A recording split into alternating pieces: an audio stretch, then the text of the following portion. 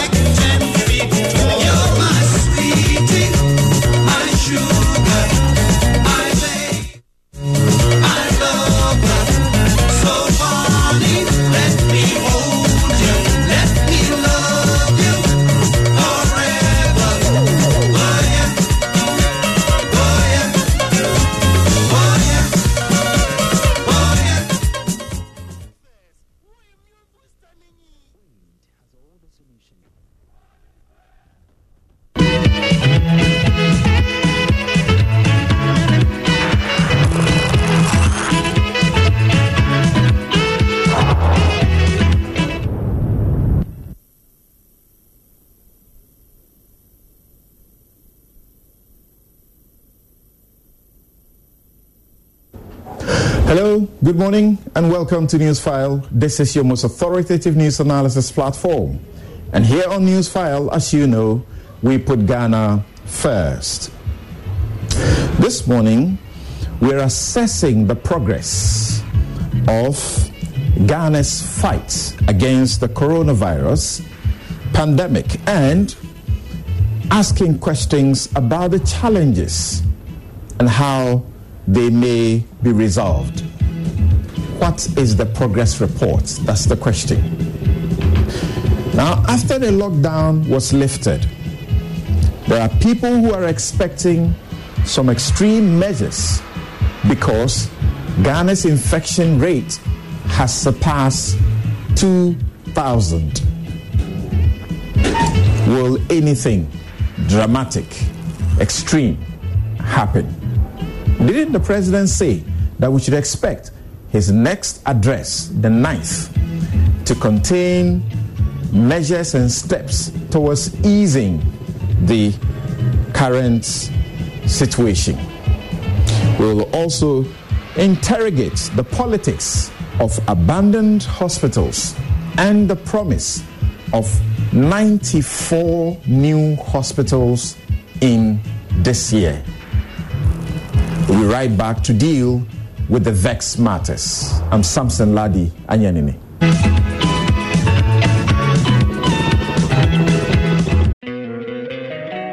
Don't you love an extra $100 in your pocket? Have a TurboTax expert file your taxes for you by March 31st to get $100 back instantly. Because no matter what moves you made last year, TurboTax makes them count. That means getting $100 back and 100% accurate taxes only from Intuit TurboTax. Must file by 3/31. Credit only applicable to federal filing fees with TurboTax full service. Offer can be modified or terminated at any time. If you own a vehicle with less than 200,000 miles and have an auto warranty about to expire or no warranty coverage at all, listen up. CarShield has a low-cost month-to-month vehicle protection plan that covers more parts than ever. Visit carshield.com/audio to find out how you could pay almost nothing for covered auto repairs. Drivers who activate this vehicle protection today will also receive free roadside assistance, free towing, and car rental options at no additional cost. Get your free quote today at carshield.com/audio. That's carshield.com/audio. Tax day is coming. Oh, no. But if you sign up for Robinhood Gold's IRA with a 3% match, you can get up to $195 for the 2023 tax year. Oh, yeah. Sign up at Robinhood.com/boost by tax day to get the biggest contribution match on the market. Subscription fees apply. Investing involves risk. 3% match requires gold for 1 year from first match. Must keep IRA for 5 years. Robinhood Financial, LLC, member SIPC.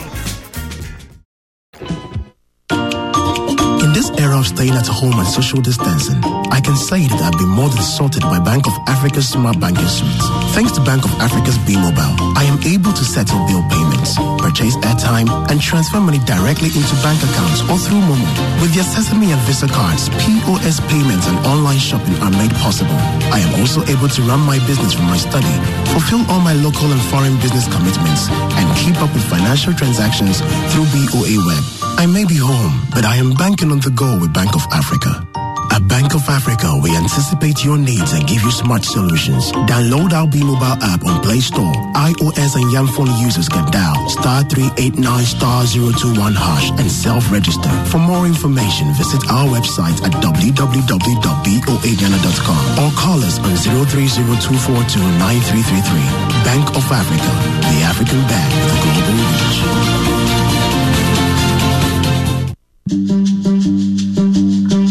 Since inception, almost 100% of Ashesi University students have found jobs, started businesses, or gone on to graduate school within 6 months of graduation.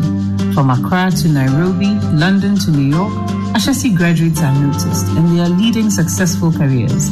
If you dream of a rewarding life and career, an Ashesi education prepares you for just that. Learn more about applying to Ashesi at www.ashesi.edu.gh. Remember, admission is ongoing. Joy 99.7 FM and multimedia, celebrating 25 years of broadcasting excellence. Our name is Joy FM, and our vision is to impact our generation.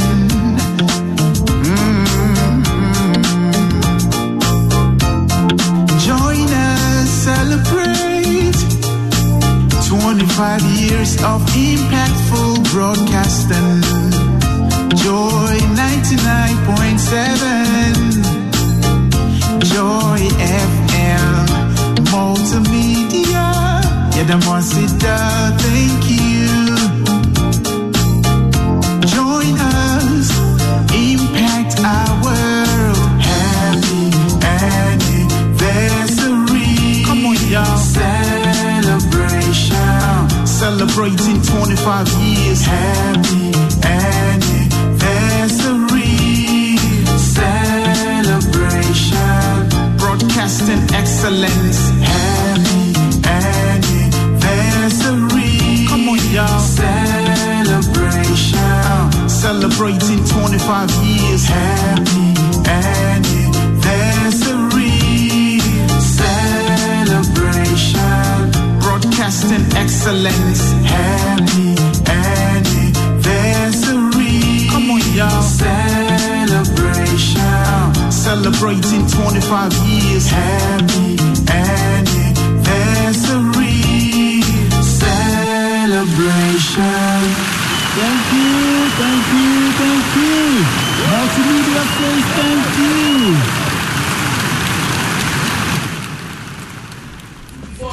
On your mark, ready, set, let's go. CV, G-Mobile, USSD, Young Co. Star 924 hash, Punk the go. Smartphone, no, Young phone, no, ever fire money transfer. For 3 hour water bill, for 3 light bill. Factor credit, star 924 hash, you deserve it. Let's go, get digi with it. Star 924 hash, get digi with it. Star 924 hash. CBG is empowering you to get digi with CBG Mobile. Simply dial star 924 hash and get digi with it. CBG, we stand with you.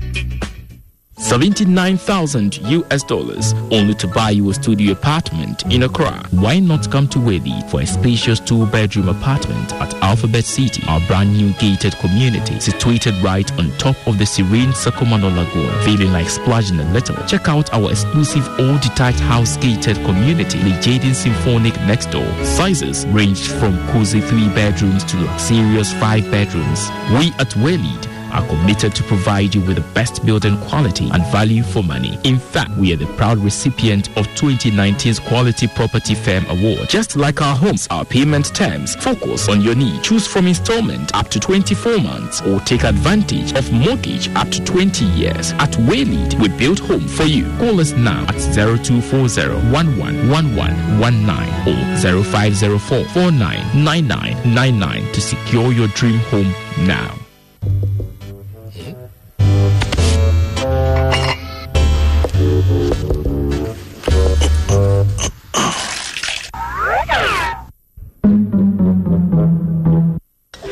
I like what I see. What I shape and curves. Give me that. Oh, it be water tank. Water tank. Water tank gets me that level. Checking water level no wahala. I mean, it has water level indicator.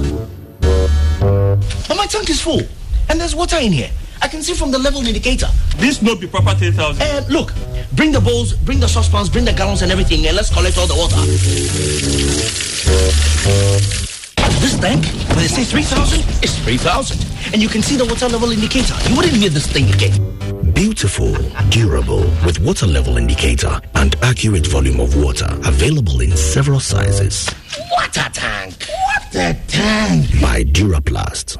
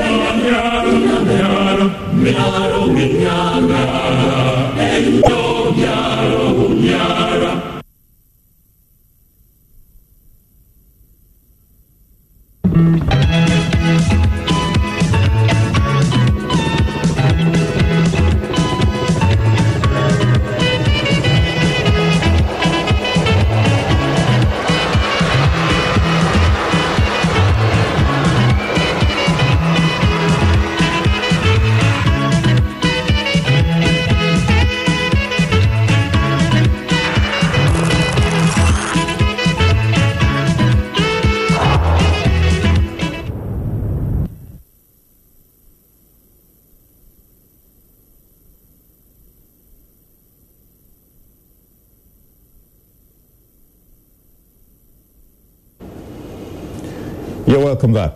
This is Newsfile. It's your most authoritative news analysis platform, and here on Newsfile, as you know always, we put Ghana first. Now my take. I title it, Corona Chaos. Disregard for law threatens the fight.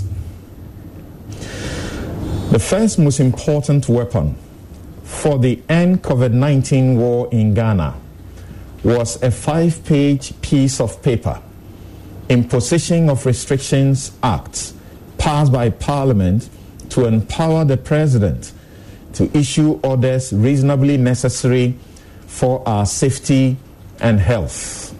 Yes, it is primarily for our individual protection and collective safety that some 8 executive instruments, EIs, have so far been issued. The pandemic's devastating chaos has meant what was lawful when you went to bed may become unlawful the next morning. Some citizens could not afford a fine of 13,000 cedis, have been thrown into jail for 4 years for going to church. A couple of weeks ago, police informed us over 400 people had been arrested and faced a similar fate. They were not arrested for stealing. They only stepped out of their homes to go about what had been their normal, legit business. Yet, others got into trouble for parties celebrating a birthday. We advocated, and now on the back of the power for EI 61, i.e. the Public Health Act 2012, a directive has been issued to make wearing the mask compulsory. It may not come with criminal sanctions, but guidance for its proper and hygienic use is critical.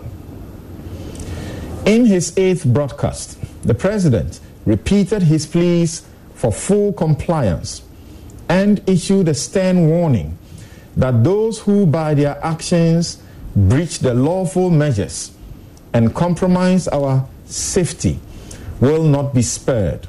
He pleaded for collective patriotic support to deal ruthlessly with such conduct. Traditional authorities have given support to police their areas of jurisdiction in the interest of their people.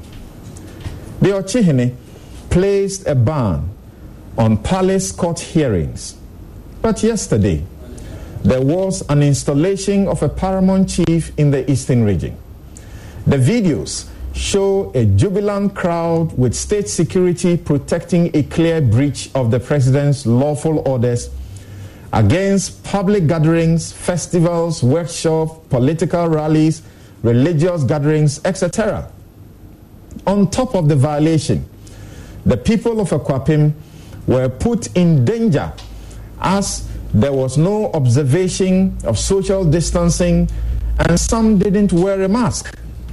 This comes at a time the EC did something that smacks of disregard for the same law, even after a court gave an injunction against the non-exempt institution.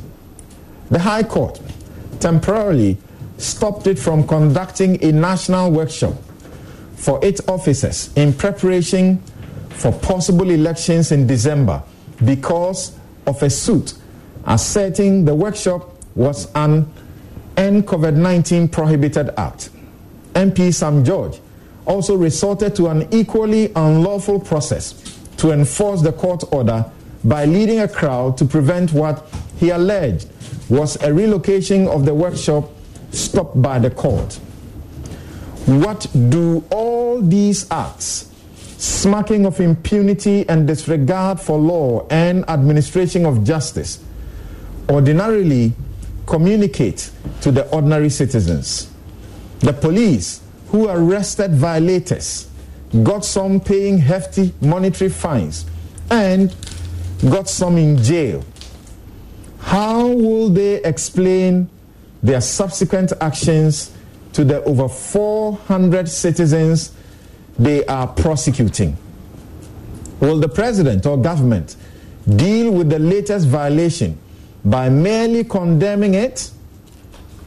Ghana's constitution in Article 17 declares that, quote, all persons shall be equal before the law, and ignore all the claims that suggest that a judge did something wrong in the EC's injunction. Ignore the political interpretation that suggests that something went amiss. When you read my take later, I'll indicate to you that relocating an unlawful act does not change the fact that it remains unlawful. If you have an issue against a court order because you think it is invalid or is made in error, the right approach is to go back to the court to set it aside. This is my take. Let me welcome my guests this morning for our assessment of the progress so far and the challenges. And I seek to find out, because you have been asking, are we expecting extreme measures as Ghana's infections, not infection rate, I have said infection rate, the number of persons infected surpassed 2,000. In fact, we understand that soon when the process or the Ghana Health Service portal is updated or the president speaks to us, we should expect that the number will go up close to about 1,000 more. But there are interesting and very good stories about the recoveries that are going on and the contact tracing that is in an advanced stage. Of course, we know that the testing centers have now multiplied, therefore giving Ghana a chance to do a far better job than its peers within the sub-region or in Africa. So, we will deal with those issues and also ask the questions about the politics of the abandoned hospitals and the promise of 94 new hospitals in this year alone. My guest this morning, Dr. Patrick Aboagye, is Director General, Ghana Health Service. Dr. Justice Youngson is General Secretary, the Ghana Medical Association. We'll be joined on the phone by Kwame Sapong-Esedu, pharmacist and fellow, Ghana Center for Democratic Development, CDD Ghana. But we are also interested in knowing how you assess Ghana's progress so far, particularly after the lockdown was lifted. So we give you the opportunity. First, send in your messages, but we should open the phone lines for you to also make your contributions. We want to hear from you so that those at the forefront will answer your questions. What are some of the challenges you have? What are some of the difficulties you encounter as a result of the measures in containing the spread of the pandemic? Let's begin by listening to Dr. Patrick Aboagye when he addressed the nation and told us about the numbers. As of this morning, the final count that we have is that we have 1,671 cases. Of this, 563 has come from general surveillance, which is those who fall ill and approach the hospital and they are tested. 105 still remains part of the earlier quarantine, 10 from the quarantine in Tamale, and those we had from the enhanced tracing. That is the group that we actually went out to look for. We found 1,113, bringing our total to 1,671. Currently, about 1,461 are well or no symptoms and are responding very well to treatment.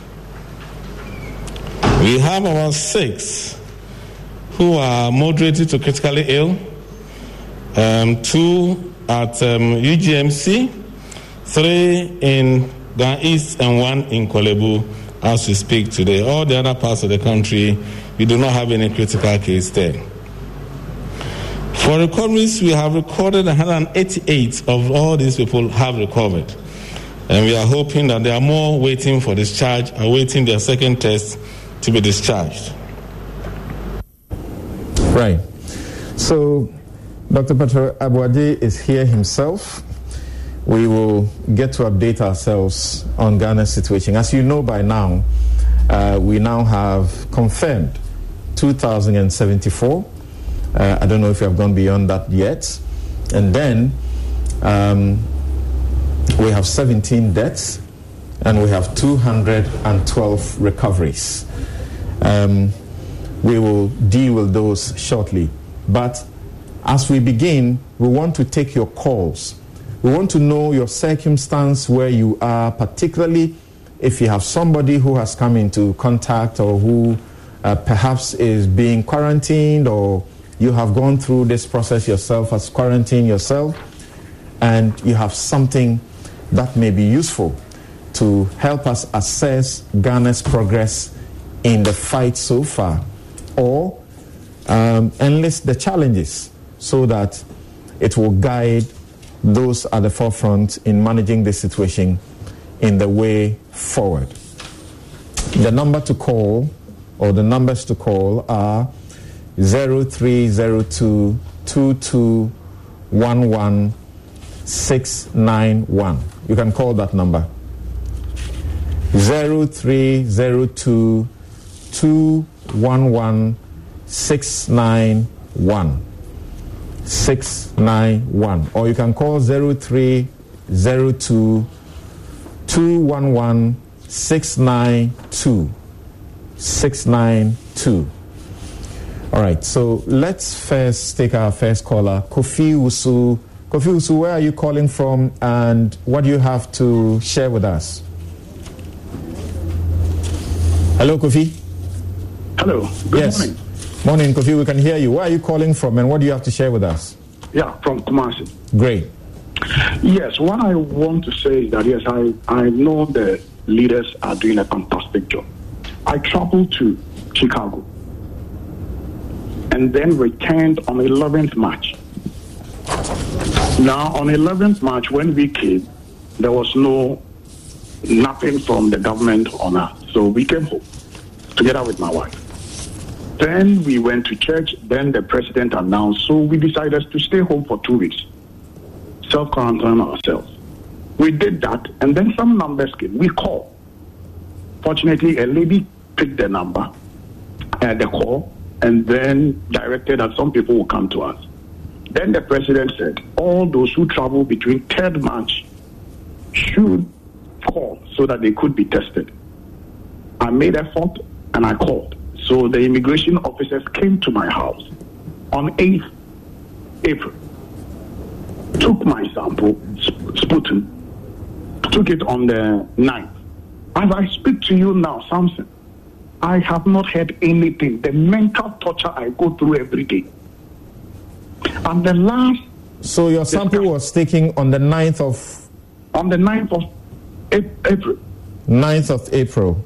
And when the president spoke when we were about 60,000, he said there was a backlog of about 18,000. Okay. Now we've hit over 100,000. All right. So, and I still don't have results. All right. So, Kofi, you are anxious to know your status. You and your wife? Thank you. Thank you, Kofi. Thank you very much. And let's get to Promise. Promise is calling us from La Paz here in Accra. Hello, Promise. Hello, Promise. What do you have to share with us? Hi, Mike. So I think the problem about us is about the market women. You see, they watch TV always. But since when authorities go to the market to try to let money, why they should enforce the social distance, they keep retaliating. The last time I saw a video from Medina, and I think that we citizens are making the work difficult for our authorities to handle. So I think my contribution is, if we are watching this woman as with you, take our time, do what is necessary. We shouldn't wait for the numbers to go up before we become serious. Thank you very much, Promise. Right. Your concern is about non-compliance, particularly in the market, non-compliance with social distancing and the measures that are supposed to be in place. So, Jeff, you're calling from Tamale. Jeff, what do you have to share with us? Yes, what I have to share with you is that the protocol on social distancing is not adhered to in Tamale. There are areas all over. So I don't know what authorities are doing. What do you mean by it's not adhered to? You can see people more than 25. People more than 25 having amaria and going on in Tamale. Okay. When you get to the bars, more than 25. I see. Meanwhile, I heard the MC gave order that all bars should be closed. Meanwhile, they are still operating. Okay. Thank you, Jeff. Now, the important thing to note is that there is no permission to hold an amaria like a wedding. There's no permission for it. The permission given for 25 participants maximum is for burials. Burials. It's not for anything. So if you want to do anything that is prohibited by the law, conferences, workshops, religious activities, festivals, all of those things, sporting activities, prohibited completely. It doesn't mean that you can do it with 25 people. Let's get that very clearly. So who is Trinity? Trinity, where are you calling us from? And what's your concern? Or what do you have to say? Hello? Yes, Trinity, you're calling from Hafasini. What do you have to share with us? No, I'm calling from... Yes, go ahead. The latest figures we had. You're calling from where? You're calling from where? Hafasini. Hafasini, okay. Yes. The latest figures we had as of 3 or so days ago, are they still from the backlog of cases the president talked about? And two, if that be the case, does that mean we are not having new infections? I mean, no new cases are being recorded.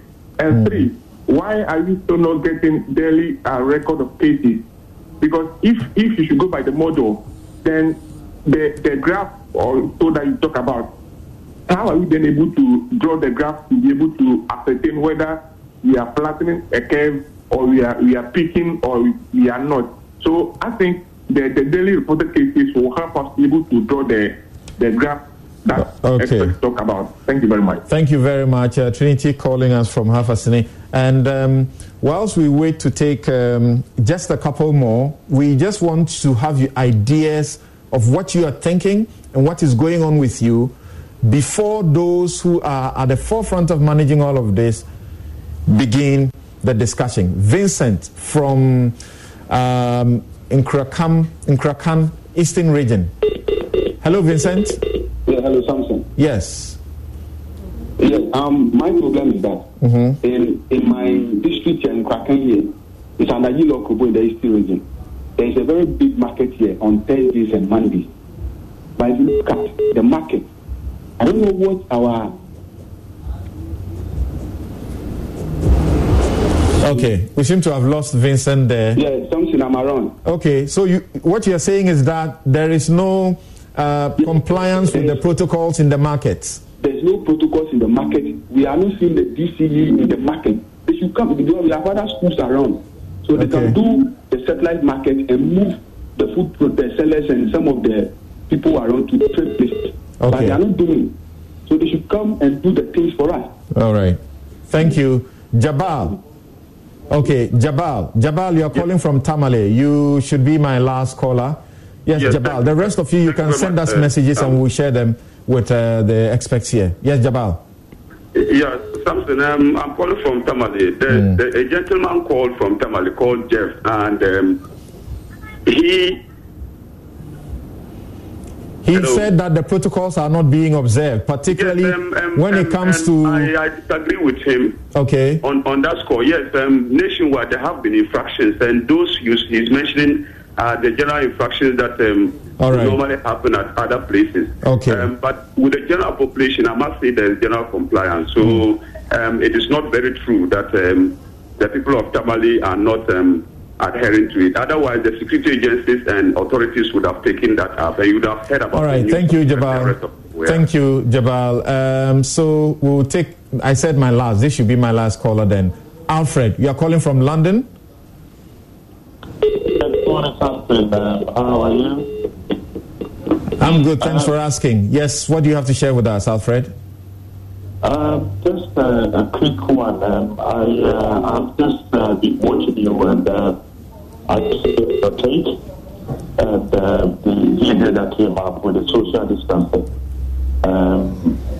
What I want to say is the very people that are supposed to make sure the social distancing is working, because the president cannot be everywhere. There are certain people in certain areas that have to observe and make sure whatever the president has come up to be adhered to. It's very pathetic to see that chiefs are organizing this with support of the security. If this is happening, I don't know how you can tell something regulate to social distance. This is a real, in the eyes of everybody. The first highest that's supposed to be 26 are flattening the laws. All right. So I'm sorry. The authorities must really deal with it. All right. Thank you, Alfred. Thank you, Alfred. Thank you very much. Okay, so like I said, all of you, please hold on. You can send us messages about whatever you want to share with us as far as Ghana's fight of the pandemic is concerned, and we will let our guests respond to them for you. Now, I said I'll start with Dr. Aboagye, but let me go to the phone lines and talk to Dr. Augustina Angelina Silverkin, who is a lecturer, Department of Theoretical and Applied Biology, KNUST, and research scientist and virologist at the Kumasi Center, the KCCR. Thank you very much, Doc, for joining us.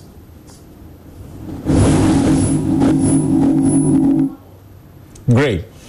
Okay, so let's begin with what you must have heard some of the callers, practically complain about. The majority of the complaints are about non-compliance with this protocols, particularly social distancing, more particularly in the markets. Why do you think people don't seem to want to comply fully? And what are the risks if this doesn't go on correctly? Indeed. Sometimes, so for those of us who do the testing in the lab, we get to the lab, we do our testing, and then we come out of the lab and we see what people are doing, and we are like, we honestly don't know what is going on. But I'm just thinking that maybe it boils down to education. people assume that the virus is somewhere, or some way, somehow, the virus has vamoosed into thin air. I mean, I have heard people make interesting comments pointing to the fact that as soon as the restrictions on movement some way, somehow were lifted, it meant that the virus has also gone somewhere, vamoosed into thin air. I don't know whether people are waiting to see people dying, rushing to the hospitals, but remember that we don't have such very strong health system. So I don't think we even want to go to that level or get to that level. I mean, we have very limited ventilators, and I keep on asking myself, of course, the number of people who even survive on when put on ventilators. So maybe education hasn't gone down very well. Do our people even understand what social distancing is and the effects this social distancing can make in limiting the spread of the virus? Have we also involved our local people in our environment, in our communities, the local people, such as the chiefs, opinion leaders? When you go to the markets, they have queen mothers, they have leaders, and honestly, I'm expecting to see that leadership role they have been played out very well during this time. I know that in the Ashanti region, I always comment the Ashanti region. We know that for some of the markets, honestly, they had to be closed down.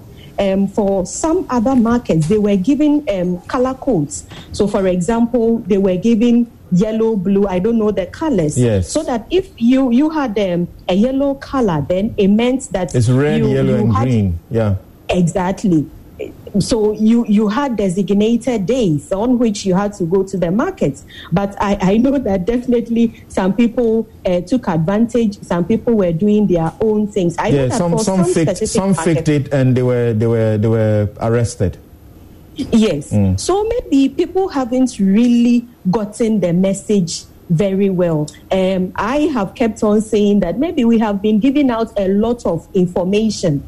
Now our people have a baseline, a foundation, which is excellent. You always need to give out information. But then I think on top of the information, we may want to be doing education. I mean, I always hear this particular advert and I don't even want to listen to it. It goes like, don't touch your face. I know it is difficult in the local language. Meaning say but if you know that the thing is difficult, then why don't you explain why it is difficult? And look, with these millennials around, they always want to know why. So I think that we may want to, Ghana, we have done very, very well, but maybe we may want to re-strategize. We may want to add some levels in terms of education. And I'm sure that, and of course, involving our local chiefs, our opinion leaders, there's something known as local ownership. So that, for example, if that queen mother is the one spearheading this social distancing and even explaining, and what I also ask myself is that, do our people even know what 2 meters is? Do we know what 6 feet? We know that, if you stretch your hand, that's a meter. If the other one sitting close to you also stretches his or her hand, it is also a meter. So if we can go down to the very basics, I'm sure that our people will comply. And of course, if we show on screens, TV stations, show that, look, this is what is actually happening, I'm positive that people would adhere to all the things we have been So as we know, actually the local government ministry is the one spearheading the alternate markets. And local authorities are supposed to strictly enforce that. Where the markets are crowded, they are supposed to ensure some sort of easing up of that market and create alternative places. So is it that the local authorities perhaps are not working in tandem with the medical experts to know that this has to be enforced? Is that what is going on? Because if you read the report, you hear a lot of people, even on social media, also complaining. They have gone to the markets and it doesn't appear anything is going on. People have spoken about their Boboloshi market and so on and so forth. What can the authorities do? I think they may want to enforce, maybe add some level of enforcement. I don't know if we want to involve, of course, if people are not adhering to these measures, then we may rather add a level of enforcement. We may want to involve our security agencies, because, look, every single body is at risk. I mean, I heard in one of the districts, the market women themselves, and I think we should also be promoting, talking about such heroes and heroines. I know that one particular district, the market women themselves actually enforced, or they have enforced the social distancing, even gone beyond social distancing, and they have added the wearing of masks, so that when you get to their market and you are not in mask, they will actually turn you away. I think we need every single hand on deck. We cannot leave this to only the local authorities to be doing everything. We have to own all the things we are doing, some of these mitigation strategies. I'll get to Dr. Aboagye right now, but can we look at this issue where Kofi Wusu in Kumasi is not particularly happy about the fact that he and his wife, their samples were taken on the 9th of April, and they still don't have a word as to what their status is. I mean, Samson, definitely, I share in their anxiety. I would have been very, very, very anxious. But a lot of factors may have resulted in this. Look, sometimes you receive samples and the samples are not well labeled. Sometimes they are not well closed. And the unfortunate thing is that now we are using sputum or nasal washes, and these samples go into a wide mouth container, and they need to be capped. They are screws, so that if they are not capped well, then the samples would be taken all right. But in transit, in transporting it to the lab, chances are that you may end up losing everything. And I mean, Ashanti region, usually when the regional health directorate is organizing meetings, they invite some of us. We take participants through some of these things, spelling out things out very well for them. So I would be anxious, and it is also possible that really the results may have actually been sent, but maybe it is sitting in somebody's email, because these are patient data, and you cannot just call me for me to tell you that, oh, you are negative or you are positive. We have a process. So our director would, for example, send the results to the region, and then the expectation is that the region will send all the results to the various districts. And sometimes it is possible the results may be sitting in somebody's email, where we have internet challenges. Some people are such that they don't check their emails on so Doc, I'll return to you. Then we will start an assessment proper of the progress and the challenges. We have heard challenges that have been, mentioned, even from those at the front line and so on. We would like to know what challenges there are and what you take as the successes that have been made so far. But Dr. Aboagye, if we can first look at the concerns that came in. Kofi was called first. Yeah. His situation, Dr. Silver King, who I suspect will be the ones, KCCR, they would have done the testing for him. What explanation do you have for people like that? He's not alone.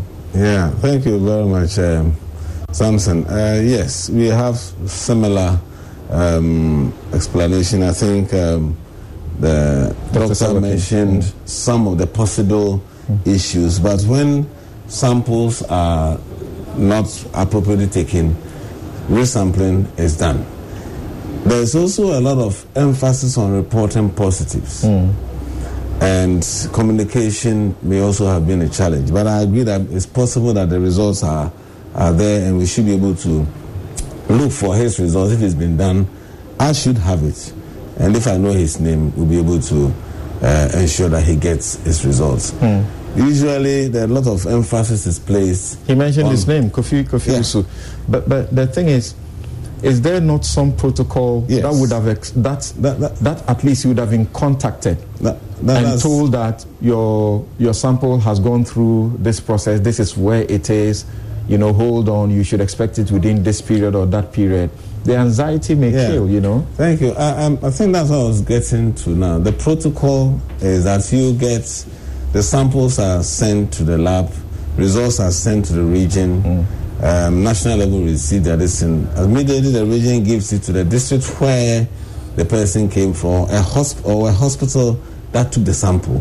Because of the nature of the situation, we want to have those who participate in taking the sample inform the person. Okay. And before we report. And that is why I keep telling you that's why we delay in our publication of our results, especially in the early phases when there were few cases, which was very easy to say who is who. All right. So that's what we'll do. So I'm sure there have been some error in reporting or not being reached or whatever, but it's something that can be corrected. Okay. Easily. And because we push a lot more for the positive, and there's the tendency to ignore the negative. It's very likely that he's negative. That's our caller from Half-Assini, Trinity, wanted to know whether or not what you have on the site now includes the backlog that the president spoke about, and he also asked to know about what we have stopped speaking about for a while now. Where are we in the curve? Which of the curves, I suppose you will ask? That's a very, very technical question. Yes, we still have some backlog, and with the ramping up of our labs now, even now, I just got a message from the professor. They are doing that, and they don't have any backlog in Volta region and OT region where they are captive, where they cover. Yeah. We are closing the gap, but we still have some backlog, especially in Kumasi, cases here where the numbers are. But we're currently building capacity in Konfanochi and other places. So that number includes the backlog. Okay. And so you may have in a day reporting a sample of about 6,000 to 8,000. Definitely that is not the day's collection. There are previous backlog that is in. But with the expansion of all our labs, we are hoping that by the end of next week we should be able to report in real time. All right, Dr. Hansen, the majority of the callers just to add, about the social distancing. In terms of looking at the curve, maybe those are the things that we use in the strategizing. All right. We also know when a sample is taken and when it's positive. So we are able to go back and look at samples taken on 24th. How many are positive? And that is what we plot to see where we are. And currently, we are not seeing any increase in this, and we are virtually stabilizing. That's why we are not too worried. That's a good job. Now, Dr. Hansen, majority of the complaints were about lack of, compliance with the social distancing, protocols in markets. We've heard about food vendors and taxi drivers, who have also tested. How else do you think, we can go about the education to ensure strict compliance in the markets more particularly? Well, I think that we need to do a quick assessment of the situation, which to a large extent is being done. But we need to bring a conclusion to that and then relook the approach to the social distancing and possibly include some enforcement measures. Everybody Any seems specifics you are looking at? Yes, everybody seems to be talking about the markets, but the business districts sometimes may deceive us. When you go there, it's so clear. But in the communities themselves, the social distancing is also not being observed. So the local authorities, I think, have the onus now, and possibly we should involve the security agencies to ensure that people adhere to these measures and to an extent start bringing in the courts so that people can also start facing some of the penalties as spelled out in the laws. Without that, it looks like everybody thinks that it's the usual, business is going on and nobody cares. It's difficult, but we need to make efforts. So, for example, this bit about markets, for example, where some regions, let's say Ashanti, they are trying to sort of have some different days for the different people to come in. So through the color codes.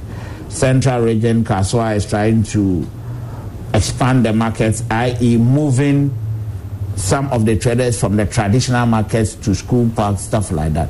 We should look at some of these measures and ensure that we make them mandatory throughout the country, especially the two epic centers, Accra, Kumasi, as in Greater Accra and Ashanti region. Of course, there are emerging places like Eastern as well, where we need to send our experiences from Accra and let that be seen to be bearing some fruit in those regions, so that we don't have a situation where by the time... What about Eastern? No, it's an emerging in terms of... So we started off with Ashanti and Greater Accra being the places with most of their numbers. Now they are followed by Eastern in terms of their numbers. Okay. That's what I'm saying, that we should not allow those regions who are also beginning to record cases to get to the levels of Greater Accra and Ashanti. Else then we have a higher risk. What we have just witnessed Friday and yesterday, what can the impact be?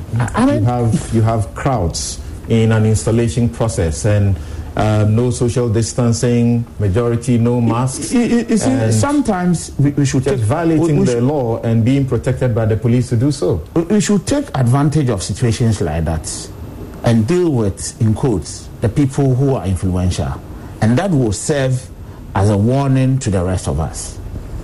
Whoever gave the order to the police, assuming without admitting that the police were notified and they went there to give protection, right from the IGP to the lowest person, people should start having questions to answer for flouting the president's directives. At the local level, I don't know the extent of involvement of, say, the local community, i.e. the district assembly, I mean the administrative structures. People should answer questions. The National and Regional House of Chiefs themselves, they should start asking themselves questions. And then, of course, the institution in that locality, the traditional institution, should also be brought to task. Because we cannot allow things of this nature to happen when we are all trying to fight a common enemy. You said they should be made to answer questions. Yes, of course. For flouting the president's directives. Yes. You are a lawyer, and so you know that the president's directives by way of an EI are backed with the force of law. They are law, so to speak. So they have not just flouted directives. They have breached law. Is it just answering questions, or let me expand. What is happening? What is happening to preachers who are being arrested here and there is the same thing that should happen to them. Samson, let me expand quickly. You see, when I started, I said the very influential people should be brought to book for all of us to learn lessons from. So by saying that they should be made to answer questions, what I meant is that they should be taken through their due process, and where they are found to have formally breached the rules, the exact punishment as spelled out, it probably is the maximum, should be given out. That's all I'm trying to say. Okay. Because you see, we cannot continue this way. People feel that life is okay with us. You think that sends very bad signals to everybody else who is watching? Technically so. That is it. Because you see, this is the traditional authority. We expect that they will also be showing leadership.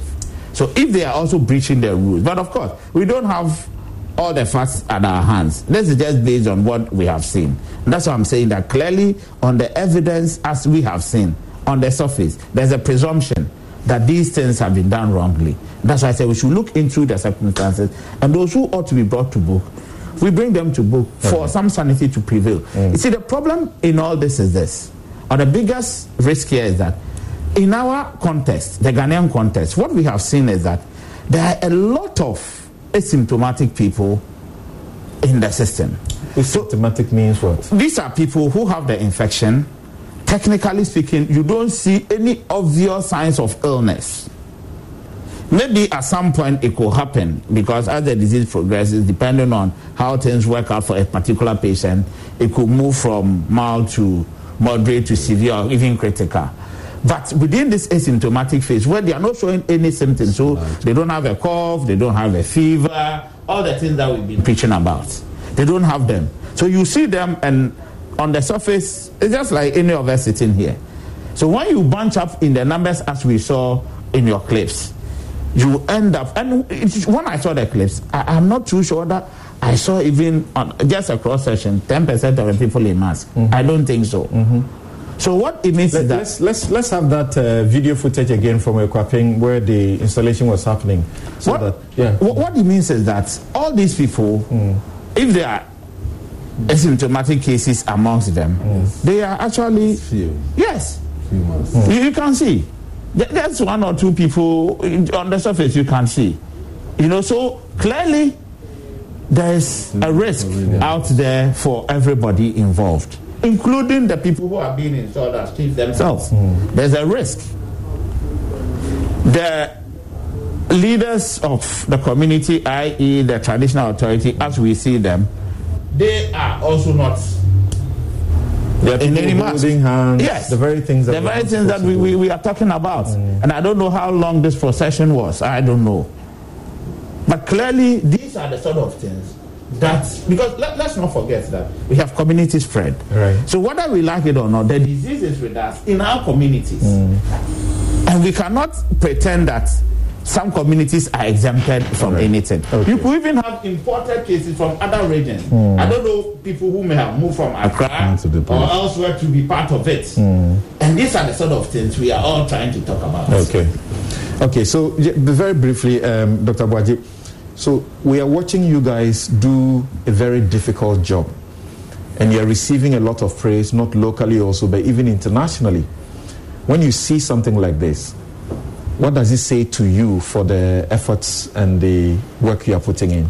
Thank you very much. It worries us a lot because the success of this exercise does not only depend on us. It also mostly depends on how people comply with these measures. Otherwise, it's like having a drum with a hole in the bottom. As you pour in, it pours out. So we want to really ensure. And I just saw that nose mask is, you call it nose mask, not mouth mask. And a lot of people who are wearing masks are actually not covering their nose. And I think that is something that we must continue to explain to people that is it. So it really worries. And it's not just the masks alone, but all the other measures together is the one that creates that ability not to spread the infection. But what we have also coming out this week is the fact that I think we need to strengthen our protocols. We are going to give clear guidelines that if you are a hairdresser, what should be done in a hairdressing salon, what and what should be done in a barbering salon, what should be done in the market. I think there's lack of clear guidance on that, and we are coming up very closely with that. We just done that with the local airports. Put tests there. We know how to manage your bags, who wears masks, social distances in the planes, clearly demarcated rules. When you go there, one of the examples I give you that, when you are boarding, they take your ticket and they give you one. Now you have your ticket and you give them one instead of the other way around, so that's everybody. So we need to come up with those things that also keep clear direction. The delay or seeming lack of proactivity in doing the things you are saying you want to do, doesn't it affect the effectiveness of your fight? For example, after the president has said we should wear the mask and lifted the lockdown, it took a week before we got the directives from you or the ministry, the minister, issuing and telling us what sort of mask, where to wear the mask, how to wear the mask, all of that. It took a week. Something. Yes, we are in a response mode, and these things are happening very fast. Maybe what comes out as a directive on paper comes a bit later than the real community education and meeting communities and telling them exactly how to do it.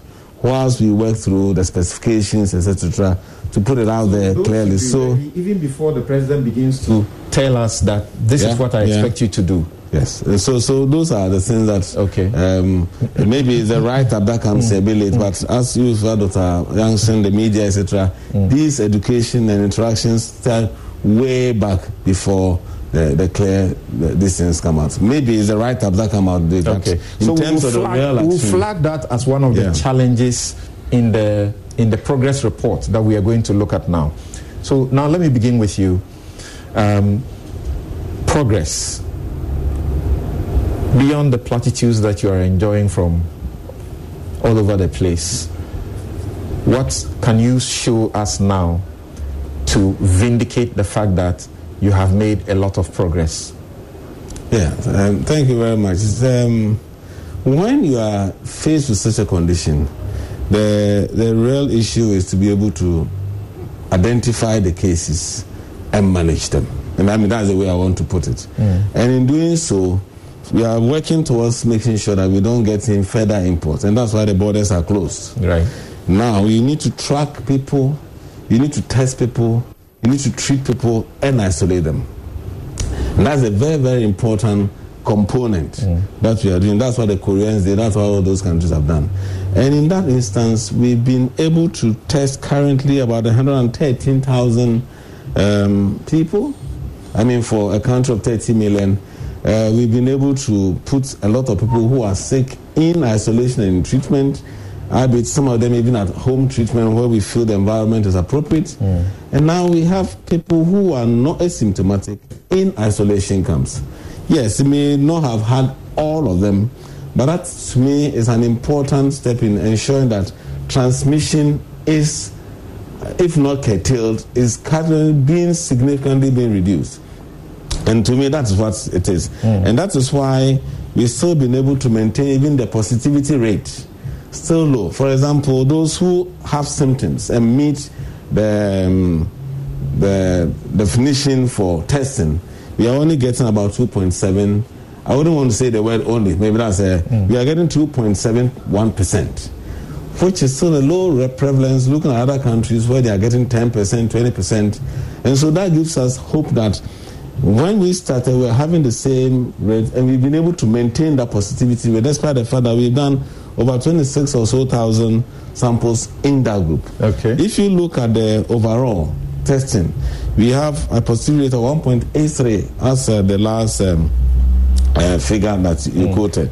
So that is also an indication that you are not also, the infection is not getting out of hand. We wish it is 1% or less than 1%, but that is still a manageable situation that if we ramp up our public health systems, we should be able to contain and put this condition under control.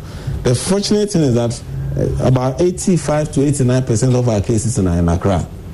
So that creates a good buffer for us to be able to contain, and that's why we are enhance our activities, especially in the district in Greater Accra where we have cases. So those are the things that we are doing, and we continue to do. We are ramping up our treatment facilities across the country so that anywhere you are able to look at that. Now, with the northern sector, the Volta sector, Volta region, they are not going to have any backlog. So they should be able to report in clear time because of the number of labs that have been.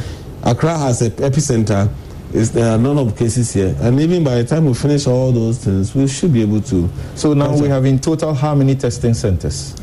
It keeps changing. Yesterday, Konfanachi was added, so we should have close about 8 to 10 now, because we have the Noguchi, the preference lab in Accra. We have the CSR. I'm talking about CSR, and we are now trying to add the police.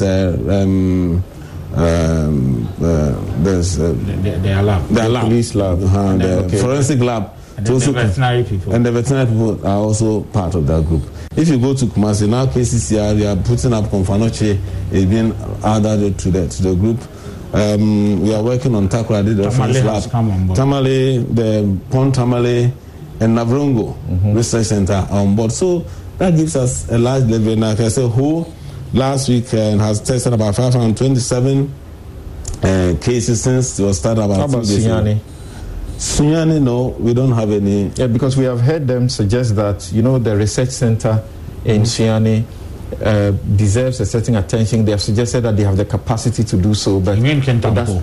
Kintampo, yes. But no attention has been paid to them. Oh, we are looking at it. It's not, you see, the PCR machines, we have regular one, we have the real-time PCR, and that is something else. You see, one thing about that area is that since we started, the 3 Brong-Ahafo regions and Savannah has not reported any case, despite the fact that they are doing a lot of testing, especially Bono East. Okay. There's been no case. Okay. But of course, that doesn't mean that we will not. But what those groups are doing is preparing all those, including getting a lab and being able to have a way of, even if they don't have a lab, a quick transportation of samples to KCCR or neighboring for the test to be done. Okay. So, Dr. Jansen, adding to what he has enumerated, quarantine centers, how people who are isolated are being taken care of and the rest, what would you say?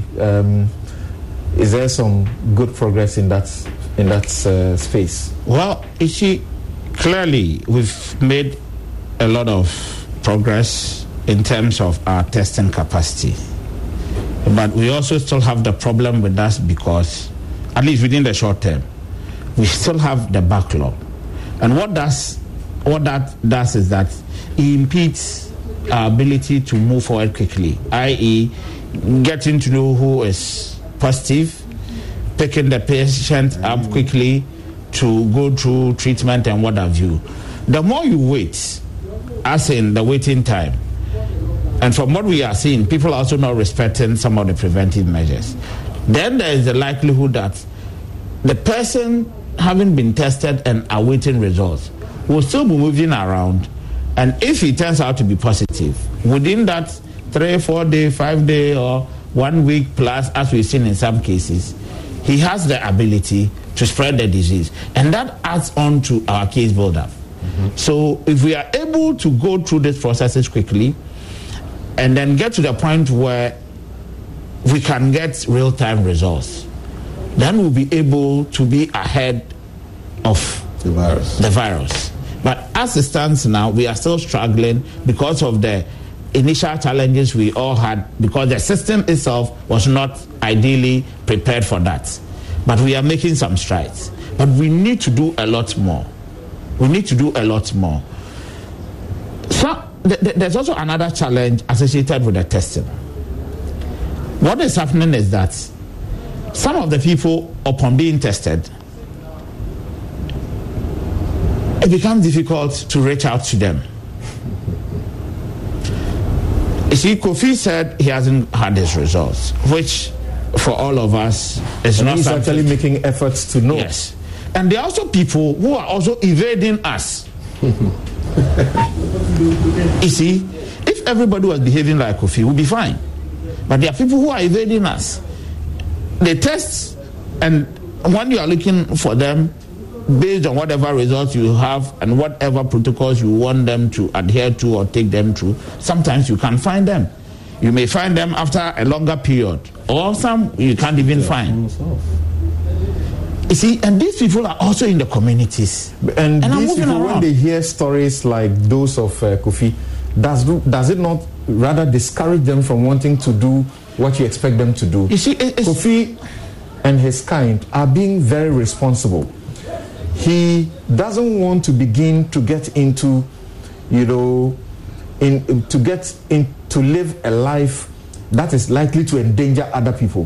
Which is great. He wants to know as quickly as possible his status so that he can decide how he conducts his life.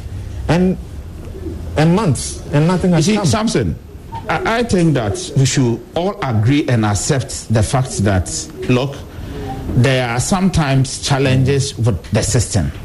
Those systemic challenges sometimes are not the making of the health professionals. But of course, we need to go around them. And we are doing our best to go around them. At least in Kofi's case, I remember Dr. Abaje stating clearly that if he gets the details, he will make sure he follows up and all that. Sometimes we don't even get to know some of these things. So genuinely, these are some of the problems that we encounter. But for people who are deliberately evading us, Sometimes we have patients who have tested positive. We go into the community wanting to get them into the treatment centers, and they are not ready to go. Okay. The community gangs up against the health professionals. And this is not right. You know, in Sierra Leone, when the Ebola epidemic started the last time, these were some of the things that happened to them. People actually started attacking the health workers. It got to a point the health workers did not go to them, and that gave them the opportunity, or gave the virus the opportunity to also spread among the very same people we were trying to protect. So one key thing we all need to look at is our attitudinal influences when it comes to this pandemic and how we are handling it. All right. We need to look at our attitude as a people. It is not the system in terms of the health sector alone, but as individuals and communities, we need to take a lot more responsibilities for our own lives. Let's pick the views of Dr. Sevakin. And also joining us is Kwame Esiedu Sapong. Kwame Esiedu Sapong. He is a pharmacist and also with the CDD Ghana. Thank you for joining us, Kwame. Thank you, Samson, for having me. Great.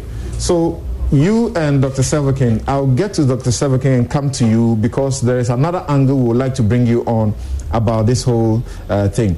Now, Doc, the questions being asked is about, can't we be clear about our turnaround time as far as the tests are concerned? You are the ones doing the test. Indeed, Samson, we are always very clear about the turnaround time. We know that between 6 to 8 hours, we should be able to give you the results. But again, it boils down to the starting specimen. So the specimen presented. For example, we know that currently we are using sputum. Sputum is mucoid. So when we receive sputum in our labs, we have to do some pre-preparation activities. And this can really take a very, very long time. We know that thankfully we have received some swabs. So actually for us at KCCR, we are really looking very much forward to receiving the swabs. Now, when we receive swabs, you don't need any pre-preparation activities. You just start processing the sample. So you do your RNA isolation or extraction. You go on to do your amplification, and then you have your results. But if I have received sputum, then I need to spend a lot of time. So these are some of the challenges. And again, for us, we are even also excited that now there are other testing sites. But we also need to recognize that this virus is a typical, we call it biosafety level 4 virus. So even for all the testing labs, we never work with the live virus. So we never culture the virus. If you want to do that, then you need a biosafety level 4. When can we look to real-time results? So we can look at real-time results when we don't have backlogs. Because if we have backlogs because we had limited testing sites. But now, thankfully, we have set up 2 labs in Tamale, one in Tamale and one in Pong Tamale. I know that next week, Western Region will come on board. We know that in Kumasi, Konfanoche will come on board and hopefully next week. So once we expand and we have more testing sites, then the issue of backlogs, and importantly, we'll be able to also produce or provide real-time results. We are all interested in giving out real-time results, but then with the limited testing sites we have, we can only, at a point in time, work on the number of samples we have. And so as the days goes on, we end up getting some few backlogs. But we are actually clearing all those backlogs. So we have given ourselves up to early next week to ensure that we don't have any backlogs. Very interesting. Let me get to Kwame Esiedu Sapong. And Kwame, first of all, we are excited to know that you is it, have volunteered, or you are part of the process in the UK to assist, in their fight. What exactly are you doing, and what do you see that you think would be useful for Ghana? Thank you, Samson. I'm doing a number of things. I mean, at the moment, I'm working as just a pharmacist, which I've not done for a pretty long time, because obviously you do the management and other things. But in this fight, it's all hands on deck. So my day job basically now is a frontline pharmacist who actually dispenses advice, picks up the phones, speaks to people who are anxious, makes sure people's medication, especially all those over 70 who've been shielded off and are not allowed to come out, so to speak, because they're being protected from the virus, to make sure that there's a supply chain going on and they can receive all their medicines on time. So that's what I do in the day job. But I'm also involved. I did volunteer, as you rightly said, to be one of the first people to actually get jabbed with this vaccine, which some might think I'm a bit crazy. Some of my colleagues felt I was crazy. But the reason why I did it was that if you look at the UK statistics, about 72% of all people who've passed away are from black and ethnic minority groups. So disproportionately, the black man, the Asian, are dying compared to the whites, the Caucasians, and others. But when it comes to participation in clinical trials, less than 10% of us are willing to volunteer. So this was the question I asked myself. I said, if we are the ones who are going to lose our lives, and we are not prepared to stand up and dare to die, then obviously we are not prepared to dare to live as well, because we are going to become sitting backs and get hit. So yes, I took that job, and I also am participating in the Turkish trial where they are giving a number of medicines to frontline workers to prevent the virus actually from attacking them and culturing. So they are using 3 medicines, which obviously I wouldn't want to go into details about it. So those are the 2 things that I'm doing. So it's not just about talking, it's also about stepping up to the plate and trying to be part of the fight. Right. So you have also observed how Ghana has been managing this so far. The Ghana team has received a lot of applause, but there obviously are challenges as well. From where you sit, share with us your observations. You see, Samson, the way I look at help, and for that matter science, is always not to say how well you've done, but how better you could have done. So I come from the standpoint of not actually saying, oh, you've not done anything. Because both Dr. Abuaji and Dr. Jansen would know that as scientists, what we do is to gather body of evidence. So it starts by the body of science building for individuals and teams doing their research, publishing research papers, which go through peer review. Then as it's approved and published in established journals, people then gather the primary research into secondary research and do systematic reviews. Then for us in health, there's what we call the Cochrane reviews, which are the brand one science that we go from. So when I'm looking at anything, I'm always trying to look at it from that critical perspective. And therefore, yes, I would say that Ghana has done quite well, but there's a lot more we could have done. And I listened to Dr. Abuaji when he was speaking. For example, when you look at our testing, I heard on Joy a couple of days ago about a pathologist from the military hospital who was saying that someone had tested negative, but when they had done the autopsy, they had found out that they had tested positive for COVID. That throws up a number of things. Okay. It could be that yes they tested negative. Do this. Hold on there for me briefly. Let's hear exactly what the pathologist had to say about this examination that they did, and then we'll come to you. Let's hear the pathologist. Postmortem unravels so many things. Initially, I've done 2 cases that results came as negative. The family wanted to know. But subsequent tests that we took during postmortem proves positive. This is a principal part of the fighting with the COVID. we can now do our research, our investigation to support the treatment we are giving to the patients. All right, so that's the pathologist there who was speaking to Lateef Idris about the issue that you mentioned. And you say it throws up a number of issues. Yes. It throws up a number of things. The first thing is the person could have genuinely been negative at the time the test was done. Yes. And subsequently with a virus that is so virulent, might have contracted the disease later on down the line, and then subsequently died. It could even be a hospital-acquired infection when we went into the infection because they placed there. That's one thing.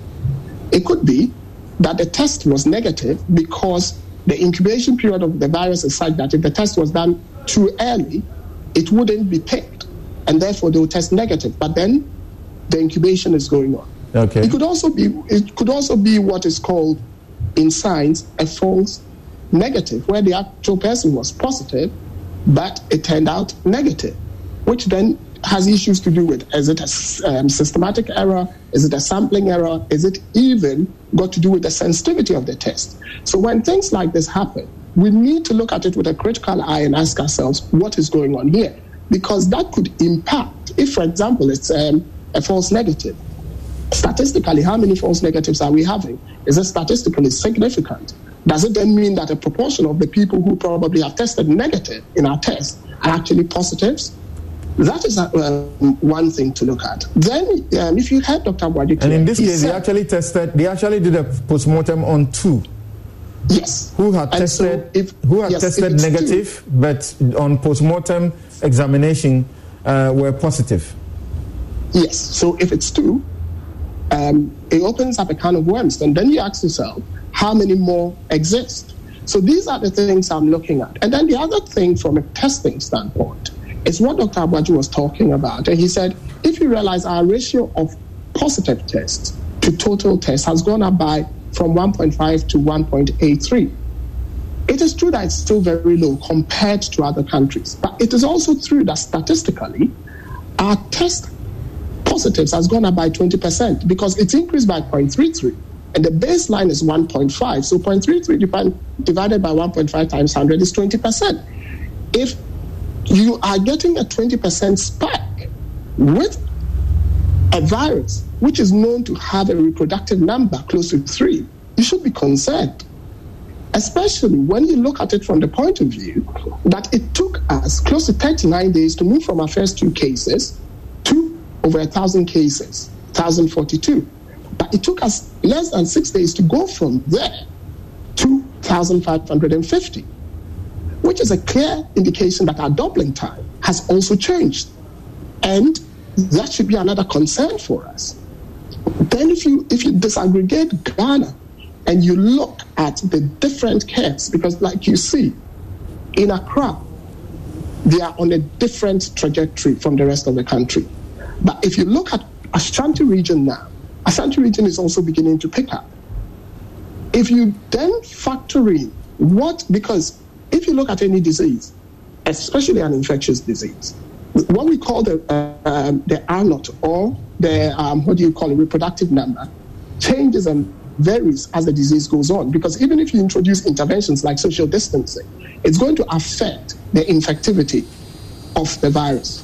So if you look at Ghana, we've done a rough calculation and we have an idea what the R number for Ghana is. But the problems with it is, what is the lag time between the reports we're seeing on the Ghana Health Service portal, which we're using to do the calculations, and when sampling is picked? And so we are talking about it as a crude number. But even with that crude number, we are concerned because we definitely know that Ghana is in an exponential phase. And we are concerned because the president is right in saying that in this phase, we should use face masks because you want to stop the transmission of the virus. But people are not doing it. We saw what happened in Ekwapim. We're seeing it in some markets and all that. And so if we are not going to do these things, then try as the Ghana Health Service may do with the best will in the world, we would still have issues. The final thing I would say before I go is another thing we've not picked up on is that if you look up till last Sunday, our mortality was 11. We had lost only 11 people to COVID. By Wednesday, it went up to 16. Thursday, it went up to 17. That is a spike of 54%. So though you would say that our mortality is low, the changes that are taking place in the underlying data are concerning for people like us who look at it from a critical and peer review standpoint and say, yes, they are doing a lot, but there seems to be some seismic changes that are taking place that we need to be cognizant of. Okay, so what I'll do now, I'll take a quick break. When we return, we'll get to Dr. Aboagye because a number of questions are coming up for him as regards, this some of the comments that he himself has made suggesting it does look as if we have, flattened or managed our curve, and a couple of other matters that are coming up. We'll be right back.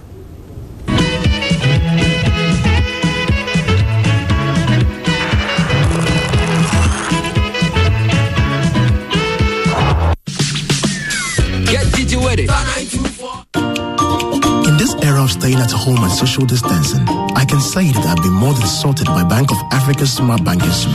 Thanks to Bank of Africa's B Mobile, I am able to settle bill payments, purchase airtime, and transfer money directly into bank accounts or through Momo.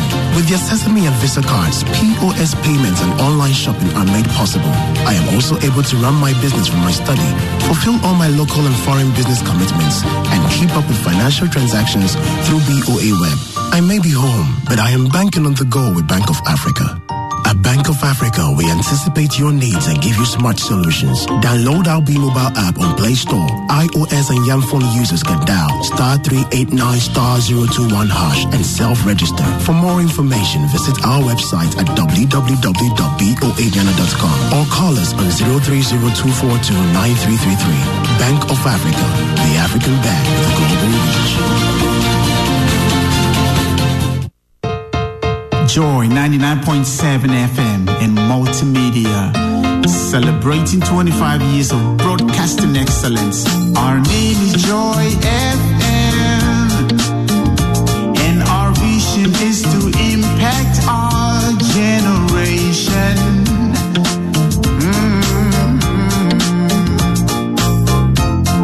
Join us, celebrate 25 years of impactful broadcasting.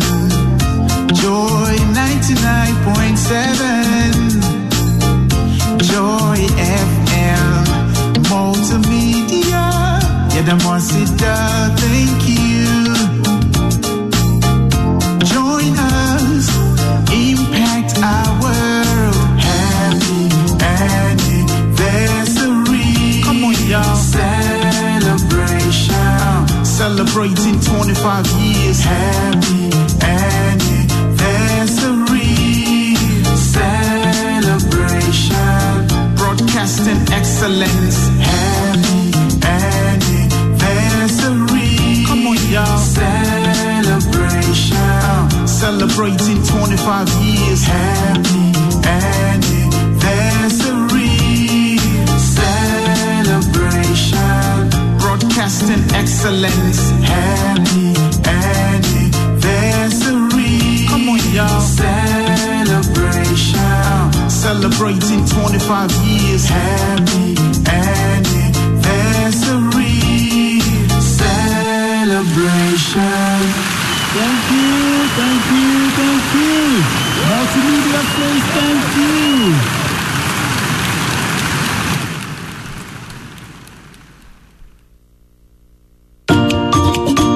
Of staying at home and social distancing, I can say that I've been more than sorted by Bank of Africa's Smart Banking Suite. Thanks to Bank of Africa's B Mobile, I am able to settle bill payments, purchase airtime, and transfer money directly into bank accounts or through Momo. With their Sesame and Visa cards, POS payments and online shopping are made possible. I am also able to run my business from my study, fulfill all my local and foreign business commitments, and keep up with financial transactions through BOA Web. I may be home, but I am banking on the go with Bank of Africa. At Bank of Africa, we anticipate your needs and give you smart solutions. Download our B Mobile app on Play Store. iOS and Yam phone users can dial *389*021# and self-register. For more information, visit our website at www.boaghana.com or call us on 030-242-9333. Bank of Africa, the African Bank with global reach.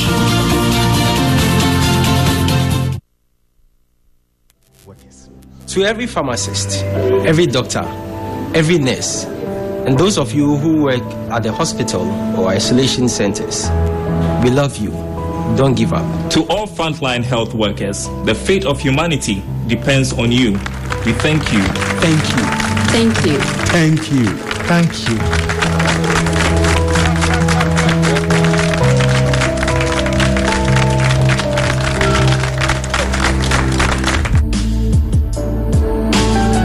Are you a man 40 years and above? Do you know that men above 40 years are likely to have prostate disorders? Do you have a healthy prostate? Do you know that a healthy prostate is a healthy life? Prostate Cyste, a prostate health management herbal drug, is your solution. Prostate Cyste is a 100% herbal drug, uniquely formulated and produced from herbal extracts. With Prostate Cyste, you can now enjoy peaceful sleep and improve quality life. Prostate Cyste is available in most pharmacies, over-the-counter medicines, and herbal shops throughout the country. This product is not suitable for pregnant women, lactating mothers, and children below 12 years of age. For bulk purchase, contact Phytotech Limited on 0246 490116 or 0209 977733. This advertisement has been vetted and approved by the FDA. Prostate Cyste, a healthy prostate, a healthy life.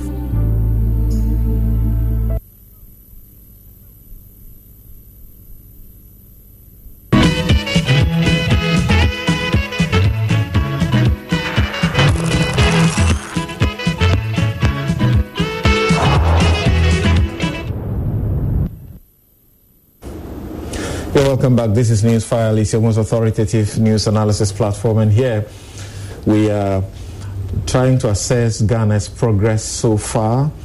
We want to check if the evidence backs the praise that Ghana's team is receiving, and then many of you have even brought in questions. You're asking, should you be expecting some lockdown, if not general, in specific areas where it appears that there's a disproportionate distribution of the cases, and so on. So we'll get to all of that. And then there have been questions raised about some challenges.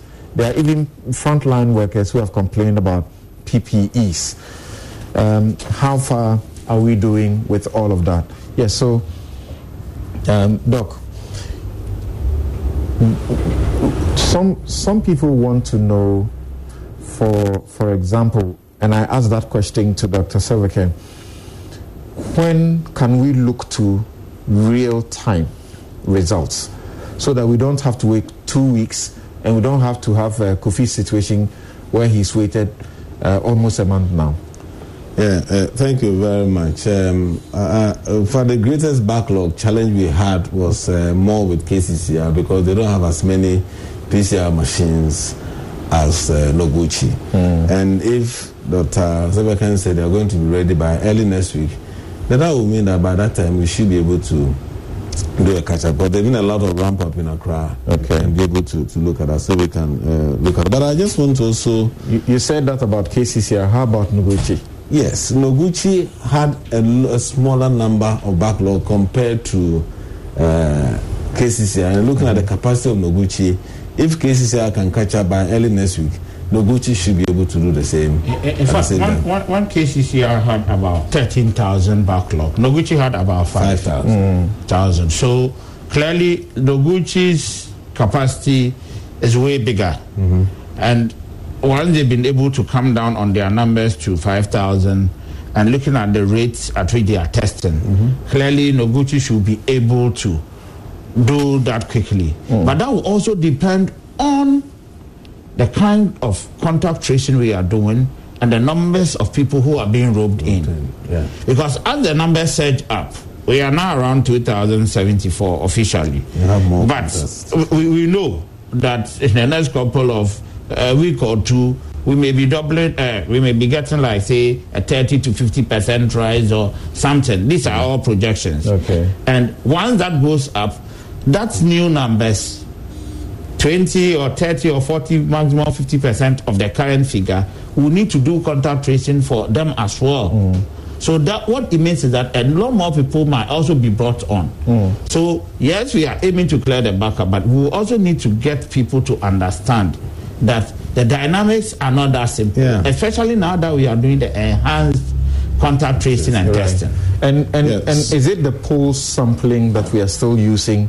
Particularly, is that only for Noguchi or everybody else is doing that, all the testing centers? Well, I know that KCC also do pulse testing, and probably that's one area that, I mean, I'm not a virologist, but I'm sure these are proven tests that I also know that many Western countries are doing the same. In a country where you have a low prevalence like that, first it means that with about 1.8%, if you did about 100 tests, you get only about 2 positives. At the Ghana Health Service, you have the Ethical Review Committee. They would have to approve that this pulse sampling has to be done. Have they given that approval? The universities have their own ethical review committee. Noguchi has his own Noguchi, so they don't rely on our ethical review committee. But these are methodologies that have been there for a long time. And in science, we won't have all kinds of debate that will go on every method. And someone may believe in another method, someone has big issues with that. And so it's something that will probably... But you need to be sure of approvals, maybe the CDC or WHO would have had to approve them. We don't need CDC, we don't need CDC, we don't need WHO. We have our systems here to look at, and Noguchi is a highly respected lab in the world, and we believe that whatever they do is above board. Okay. But I just wanted to make some comments on what Mr. Sedu from London, the pharmacist. Yes. You see, some of these figures, if you look at them, it depends on exactly what you're doing. The first 39 days we're talking about, we're just doing routine surveillance. As soon as you start going out to look for who has it, the numbers are going to change. And so if you start ramping them up in those positive, it becomes a bit and some of the deaths, it's not as if those were deaths in the last 2 days prior to that. It depends on when the death is reported. Some of them were died on arrival, samples were taken, so the results comes in a week's time. And then, of course, we are being transparent, so we add it to the list. If you remember the last time I said, we are evaluating the figures and confirming that. And once we confirm, we publish them. So, I mean, 17, if it's in your family, is a lot. But looking at the number we are dealing with, we still have a relatively low mortality rate. So those increases in positive, it's all about how you get a full picture.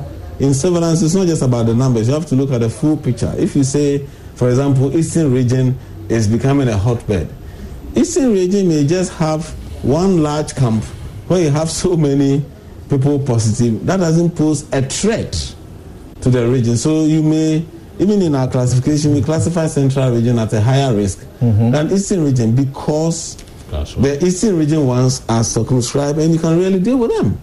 But when you have sporadic ones spreading everywhere, one here, one there, then you have that's when you... So the classification is not so much only about the numbers, where they are and how they are acquired and how you can be contained. Right. So what are some of the challenges that you have faced over the period?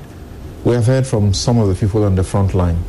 You are the one sort of coordinating everything that has to be done. What are some of the challenges you face? And we want to know them so that those that concern us, we can assist you. Yeah, I think PPE has always been a big issue. PPE is, they're more like supplies that you may have today, you will have tomorrow, because they have to be replenished all the time. And so where there are few supply chain issues, you may have a distribution challenge. That's one. Initially, we had a major distribution production challenge. Even when we started, even if you have money, you can't find to buy. So, but now that with the local production, a large number has been done and currently being pushed. And see, when you're dealing with medical things, it is not just produce and share. You produce, you test, you do quality control, and then you put, because what we don't want, I'm sure you've heard that is it Germany or so, or one of those countries where they have rejected their PPEs, that they are not safe. All those things have to be checked to ensure that whatever reach the health worker is of good standard. That's a protective, and so that doesn't give you you think you are protected when you're actually having masks that has holes in them. So those are a few supply chain issues. But now that the production is ongoing, we should be able to have been resolved. Okay. What else? Well, the most important one is the behavior of our people. And one is the fact that people are not adhering to the social distancing, hand washing, etc. That creates a big challenge for us. That would mean that all your effort to contain, it's been eroded because people will continue to spread because they are not abiding by those things. Sometimes with the way information is handled, one of our greatest things that we are doing is isolation. If I'm not sick and I'm isolated in some place, it is not a very pleasant experience. That you are mild, you don't have any complaint, but because of the cases you are managing, you are isolated from your family, etc. And so when media goes there and raise issues that affect people's ability to now accept to go there, it affects our efforts significantly. And I think that has something that has to be looked at. That you go and raise all kinds of issues which are normal, that if I'm put somewhere, I'll not be happy, and you come and blow it as if you don't have this mortar this morning, and becomes a big issue. What you are saying is that those who are now ready to come should refuse to come, and then that creates a big problem for all of us. And I think those are some of the things that we really need to look at. Okay. So, Dr. Hansen, there are those who suggest, for example, that one of the challenges should be the inability to get real-time, test results. And it is not exactly about the testing centers, and that the officers who are supposed to do the contact tracing and bring these results, or government, so to speak, is part of managing that timing. What do you know about that? Okay, let me just add a quick one to what Dr. Abba just said. When it comes to the attitudinal bits, we should look at what we are doing as a state. I know the risk communication and social mobilization team within the structure headed by Dr. Abba Costa. I've been part of the work, and I know they've done a lot of work, and they are still doing a lot. But then, if we look at the attitude of the Ghanaian generally, not that Ghanaians are difficult, but our brothers and sisters who don't seem to be adhering to some of these rules, then what it tells us is that we still need to do a lot more education, a lot more of the social mobilization and communication to ensure that the problems that Dr. Abuaji raised vis-a-vis the communication and how things are being done in some of the centers are actually corrected. And then even in spite of whatever report that may come from some of these centers, we need to look at it in two aspects. One, if there are genuine issues that the media is raising, for which reason government or the system has to address, definitely we need to address it, because if that is left unchecked, it also becomes a disincentive to the fight that we are all waging. And then two, for the ordinary man who may be fed with this information, that person should also be made to understand that your own personal circumstances might be different from somebody else, and that if you are positive, for example, or you are high risk, but you are refusing to be moved to a particular point where you can get proper care, it could inure negatively to you yourself as a person, your immediate family, and the community you find yourself in. We need to sort that. Yeah, the question I was asking was about this real-time testing thing results. The suggestion is that government's response, team is sort of managing the timing. There are those who have also raised suggestions within your fraternity that even the mortality data is also being managed. Okay, what we are saying is this. It is not just about the communication especially when we look at the hospital setup, that today our numbers have gone up by, say, 100 or 50 cases.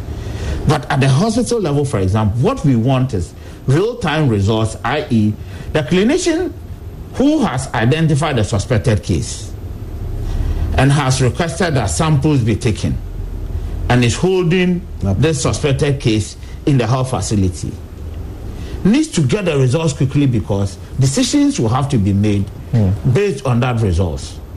So if you delay for a couple of days to a week plus, you are hampering the work of the practitioner.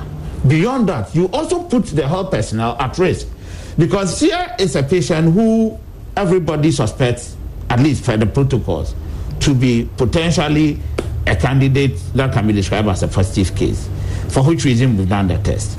Now, once you know that, it means you need to take extra preventive measures to ensure that you don't contaminate your health professionals. And then, if the patient is such that the patient is one that was on the ward before the decision to screen was made, you also don't contaminate other patients and relatives, visitors who come around.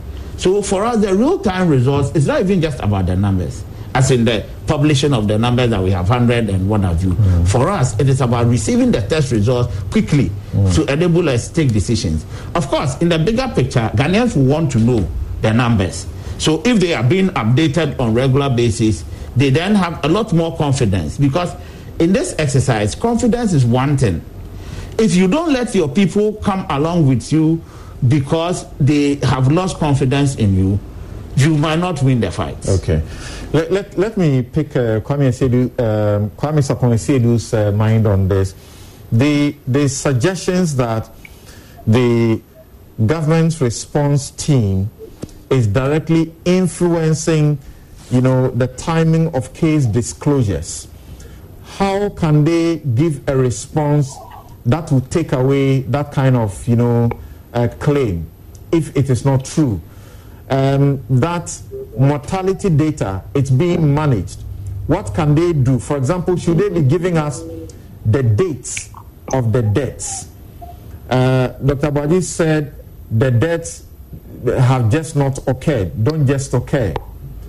Should they be giving us the dates of the occurrence of the deaths, for example, so that there will be sufficient, disclosure on these matters, transparency? I wouldn't say so. The point is that there are ethical issues when it comes to managing what's called patient identifiable data. So, for example, you wouldn't want to be putting out time of death because they are people's loved ones and they are close to them. But what you want to know is, if whatever you do with epidemiological data, there would be a lag time. We all know that. There would be a lag time between the time the incident, even like if a sample is collected, there's a lag time between the sample being collected and getting to the lab. And like Dr. Swanika explained, depending on the quality of the sample, there would be a lag time between sample preparation testing. There would also be a lag time between sample testing results and actually certification of the results, because they are quality control and quality assurance measures that go on with these things. And then there would be a lag time between the certification of the results, communication of the results, and official release. From where I sit, all these lag times have to be lumped together, and we need to know. Why do I say so? Because with epidemiology, you plot epidemiological curves. It's from the curves that you can determine, is the R number changing? Is it going up? Is it coming down? Is the curve flattening? Is the doubling time changing? Is it coming down? Those are the things that will determine the measures, whether we need to get harsher with our measures and all those things. So it is not about saying that specifically give us, because it's virtually impossible to give real-time data. But let us know that the data that's being reported is in 24-hour lag delay, 48-hour lag delay. So if someone like me picks the data from the Ghana Health Service, like Dr. Abaji said in response to what I said earlier, that, they went into enhanced testing. If I get the data from Ghana Health Service and I'm using it to do projections and modeling, the data comes with a day, and that's what I'm going to do. However, if I know that there's a week or 7 days lag time, I would factor that in. And I'll give you a typical example. When we were doing the crude calculations for Ghana's R-value currently, we used a 7-day lag time and a 5-day lag time simply because we had heard on the grapevine, and like even some of the calls said, that it was taking up to 7 days. Some people would say up to 12 days to get all this. And we came up with two different numbers. And so that is instructive, because if you are then going to advise anyone or inform anyone or have conversations with the media like I'm having with you now, I am disadvantaged because I cannot actually critique or praise the government's position and their trajectory properly. And these are the reasons why. So when I hear people ask, why do you want the data quickly? What do you want to use it for? I really see a lack of understanding of the different roles that different people play. The government has a role. The likes of Dr. Aboagye have a role in managing it. Civil society has a role in understanding what's going on, because we live in a world where, even in the UK, I'll give you an example when it came to the deaths. Initially, all the reports that were coming up were the deaths that were happening in hospitals. And then the press and civil society organizations started kicking a fuss because that didn't show the true picture. There were deaths happening in nursing homes and at home and in other areas. So now the data that comes is the composite data. Why did that happen? It happened because people went onto the ONS website and started scrutinizing the official government data, knowing the lag times and all that. So if we don't have these things and we just accept them and accept the government position or the Ghana Health Service position as the absolute gospel, it makes our fight also difficult, because the government and the Ghana Health Service need the input of all stakeholders to be able to realize if what they are doing is robust enough. And like I said when I started, I don't criticize, or no one criticizes because government or Dr. Aboagye and co are not doing their best. It is, can they do better? What can we do to stretch the yardstick so that ultimately the Ghanaian and the general public and our economy benefits? What one aspect do you think they can do better in? Well, the first thing is what they've said about clearing the backlog. Because if they clear the backlog and the results are coming in real time, which still would be delayed because of the sampling and all that, and it gets to them, update the website, say every 6 hours, every 24 hours. If you look at Worldometer and all that, that is what's happening. Update it so that then even information that people like I put out is more informed. Because you then know that I'm getting this data every 6 hours. I'm getting it every 24 hours. And I think if the government and the Ghana Health Service did that, I know it's difficult, but if they did that, it would enhance the debate, and it would even enhance the education of the Ghanaian so that they comply with some of these social distancing measures. Okay. Now, Dr. Savakin, when you listen to, or you having become aware of the disproportionate distribution of the cases, are you in any way contemplating, like some of our viewers and listeners are, that the universal lifting of the lockdown is not the best, and that there's a possibility of some sort of lockdown to help you do your work better?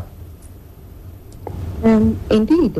Just before I go to the substantive issue, we also need to recognize that even when we receive the samples, we prioritize them. So if these are suspected cases, so people are in the hospital, then definitely we stop everything we are doing, and because we know the clinicians or the attending physicians would need the results to enable them carry on with any sort of management. And then I think you also made a point about getting clearance, ethical review to enable us do the pooling. We don't need ethical clearance to enable us do pooling, because pooling is an established protocol. It was established by one Danford sometime in 1943, and then for our work on coronaviruses, we have been doing pooling all the time. But the point I also want to make is that you don't just get up and start pooling the first thing you do as an expert virologist is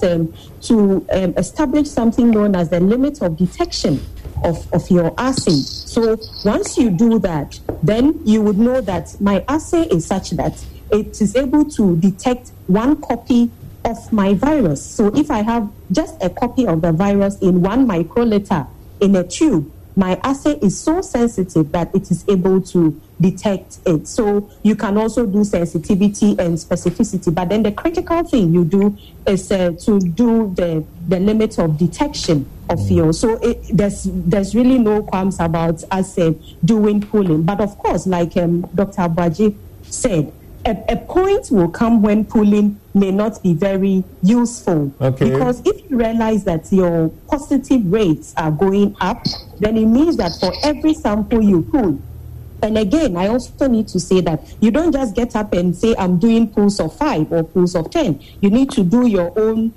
background checks and decide on that. But like I was saying, if you get high positivity rates, then it will mean that almost every sample you pull or samples you pull, chances are that every single one of them may turn out to be positive. Then you have to go back and in the field of virology, we call it resolving the pool or dissolving the pool. So there's a time you do pooling and there's a time you do not do pooling. But the critical thing is about the fact that you have to determine the limit of detection. And so this you can do serial dilution, downstream dilutions to enable you determine the limit of detection. But it has actually generated a lot of interest. Now people know about pooling and all that. Okay. And that small bit of the question I asked you, depending on the distribution of the cases in the various areas, are you contemplating, is this something you think about, that there's a possibility that there will be some, lockdown in some places in a way also to assist you to be effective?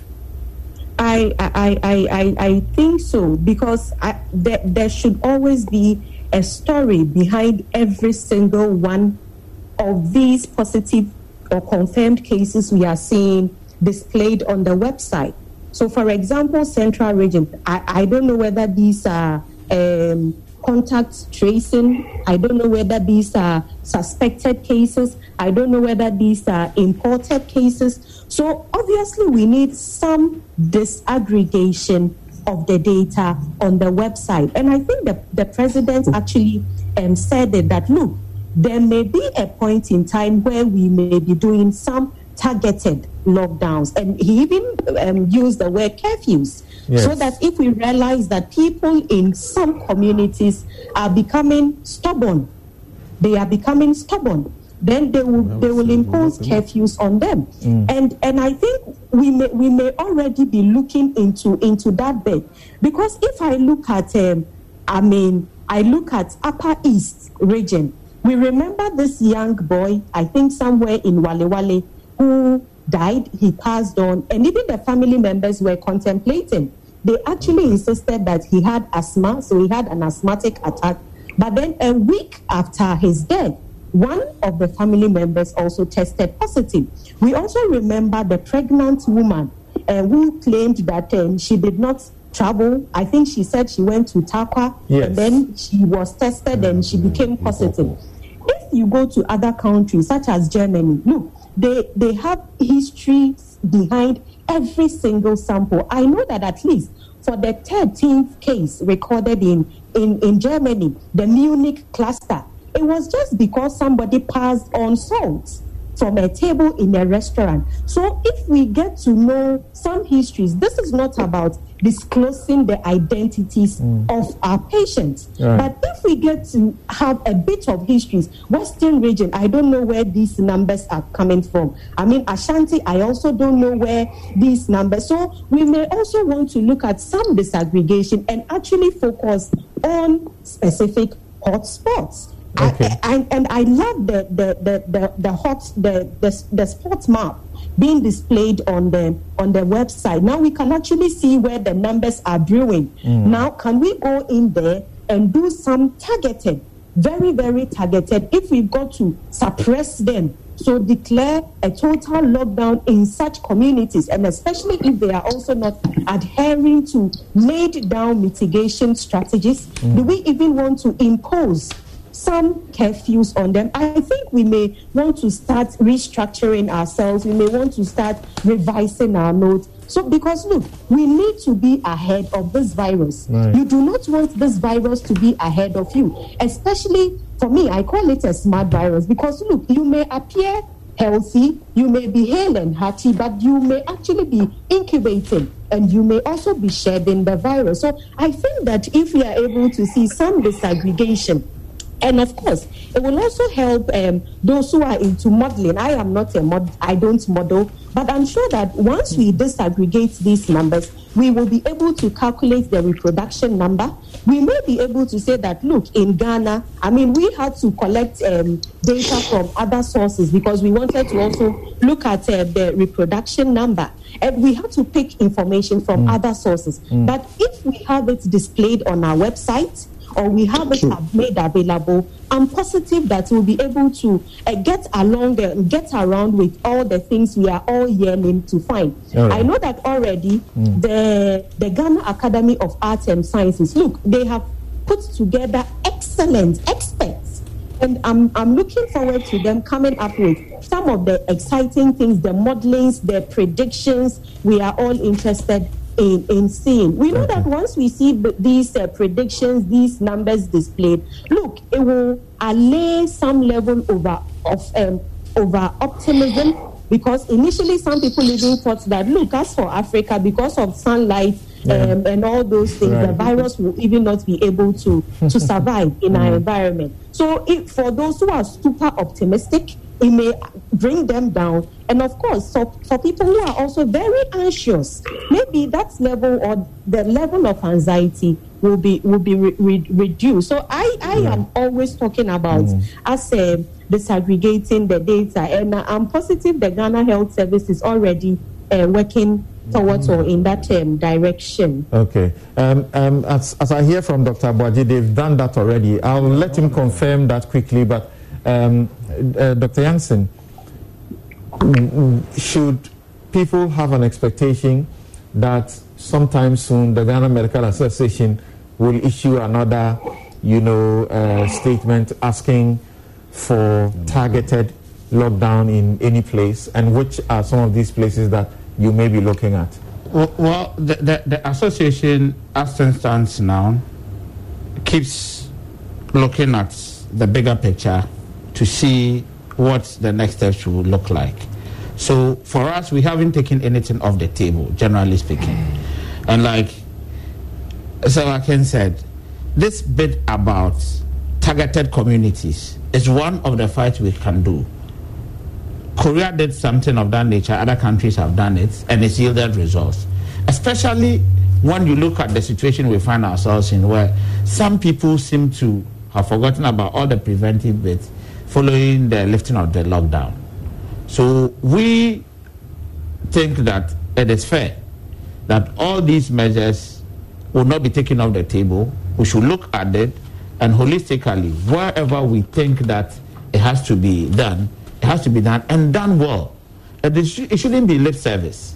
And people should understand that as and when, God forbid, we should get into those scenarios where whole communities will be locked up for testing, screening, or whatever that has to be done, and isolating people and treating them properly to ensure that at least we limit spread. People should begin to understand and cooperate. But if they don't want things of that nature, then obviously we need to ensure that all the preventive measures that we are preaching about, they obey them, because that is the only way out for all of us. People are just not responding to some of the calls we are making. And that makes the situation such that it forms the basis for the very things that people are not happy about to come back into the system. Okay. Of course, we are happy that the president has made it clear that he's not averse to going back to some of these measures. And we think that it's about time that we strengthen some of the measures. The enforcement in his last speech, though, he gave an indication that the expectation when he speaks to us the next time would be to begin to lay down or out measures towards easing, the measures. Of course, that may be right, but if the reverse is happening, and I don't think that the president will also be justified in just lifting the measures when clearly the reverse, like he has always said, he will speak to the science. Okay, so Dr. Boaji, before we take a break and then come to finish up, you were confirming that you have already done the disaggregation, because what is being said is that is what we need to survive the disease. Thank you very much. I think there's so much you can put out there.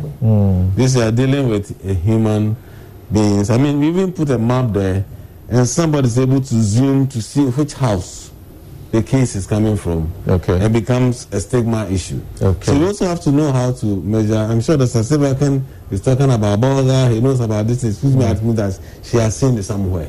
These reports are there. Regions give situation reports every day. But that is not for the general public. Giving us details about who is affected and where the person came from Tapa or Boise. I mean, one of the issues... Is that the mapping the University of Ghana did? Yes, I mean, they take the data from us, and we are the ones working with Ghana Association of Arts and Science, we had a webinar with on Thursday to give them all the information they need, age, aggregation, all these things are there, but I don't see any country putting all that information on their website. If you are a research institution and you want the information, you know how to get the information. But we also need to, these are ethical issues about people. It's very easy to identify that put a case in Upper West on the field, on the report, and very easy for everybody to know it has to be this man. So there are ways that we manage the information. But all this information is there. If I show you what I have here, in terms of the differences that came last week, you know from every district what was the rate of change. And all this information is available for those who need it. But there are ways of some of this message information has to be appropriately managed. And if any research, reputable research information wants information, you know how to request for information so that we don't just spread too much on this thing. When the previous website, there was a lot of information, nobody was reading. Everybody was interested in the first screen. And so they ask you a question that's already in the site. So those are some of the challenges. But you see, I agree with you by and large, but I think that we should also try and meet the expectations of some segments of the society that are interested in some of these things. And like Silvakin said, we were all looking at least for those of us in terms of care givers or the health professionals. We were very excited when we all saw the hotspots and what have you. Because even interacting with patients, it also informs you, the practitioner, to look out for certain things. That is why we take a lot of social, history and what have you. So I think that we should try as much as possible to blend the two. Yes, we cannot put everything out there. That I agree. But where we think we can do the disaggregation, the mapping, the hotspots, all those bits, clearly we should be able to do that at least to ensure that the others out there who are also professionals but are into research and out of their projections and what have you, they can draw some safe conclusions that will help all of us. We think we need to do out there. But for me, the biggest challenge I think we should be confronting now as a country is the behavior of our people. We need a behavioral change. People think that where we are, probably we are safe. We are not. Let's be honest. No, we are not. And it's up to government and the ministry and all related agencies to ensure that we do that. And one of the best... But just to let you know that we share this information a lot with associations. I get what I'm trying to say that. So we should still listen to those. As we take the break, this concern I think you should address before we do so, about patients at the Pentecost Center complaining of poor feeding, shortage of water, among other things. Yes, thank you very much. That was the day before, when, in fact, the whole of yesterday, I was there from about lunchtime to about 6 p.m. just to see what was going on, and those things have been resolved. Initially, there was some delay in I think they had an issue with the water supply, and that they have quickly had to, because the same place supplying Korle Bu and the place, and there was some diversion. And so all those things have been resolved. We've talked to them, we've had this thing, their meals have improved, etc. You see what happens that we move people from a 4-star hotel into that place. Definitely there's going to be a big difference in their expectations. But we are working on it, and even today, when the environment is so now, they're doing some more like a parade for somebody who has tested negative, be exiting the distance. So the mood is quite high, and I think we need to resolve a lot of the. Among their complaints, they were saying that they were being served with Eba Gare Fufu late in the night. Yeah, there was a day there's a delay. Their supper was about 7 p.m. Yesterday by 6 p.m. supper was ready. It was not just one, it was jollof rice with yam and some fried rice. So they are giving them variety with fruits and vegetables, etc. That is being. And we're also saying they don't have doctors who routinely will check on them, among other things. And that was. If it was allowed, I would have showed you pictures of. We have 40 health workers sleeping there with a tent where they see them. Those who have issues are seen, and they are there 24/7.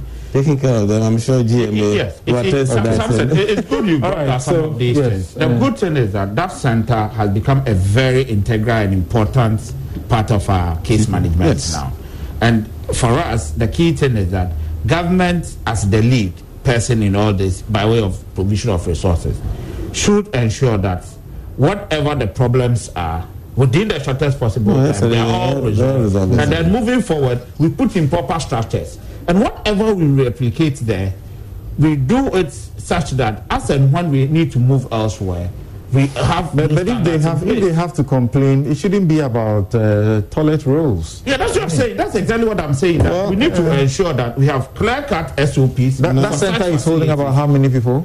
Currently, as I said, they have about 400, but I'm sure at the time I left them today more. And it has a capacity of about 1,000. 700 actually. Okay. We have about 110 people who are staff, security, health. They take a bit of that. Yeah, that takes a bit of it. But now, I think there was a little delay. All this, and now we're going to give everybody a package. See, you get to know some of these things that people will come there and not have sponge and all those things. So you learn. Okay. And then we quickly have responded to all right, thank you very much. We take a break and we resume for the very final installment to ask questions about the GMA, for example. We have heard them suggest that we don't have personnel for the 94 hospitals that the president is promising for this year. Have hospital facilities that were built by the Mahama administration been abandoned, as has been suggested? However, the testimony clearly is that but for some of those infrastructure developments that were embarked upon, we would have been in very difficult times trying to get isolation centers and treatment centers managing the disease. We'll be right back.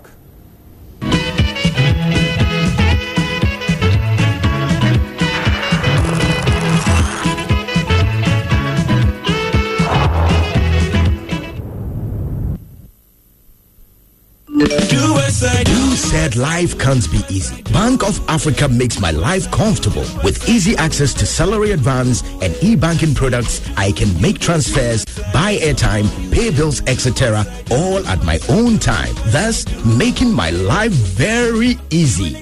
Kobe, I told you, banking advisory services there. It is Bank of Africa.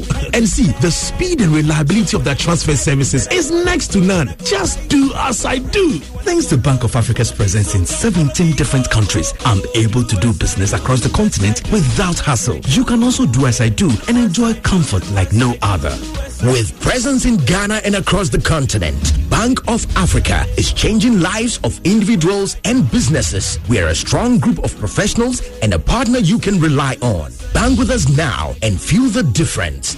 Bank of Africa, as strong as a group, as close as a partner. You did do as I did. In real life, there's no buffering. So why accept it from your internet connection? Get connected and experience ultra-fast internet to the home from MTN.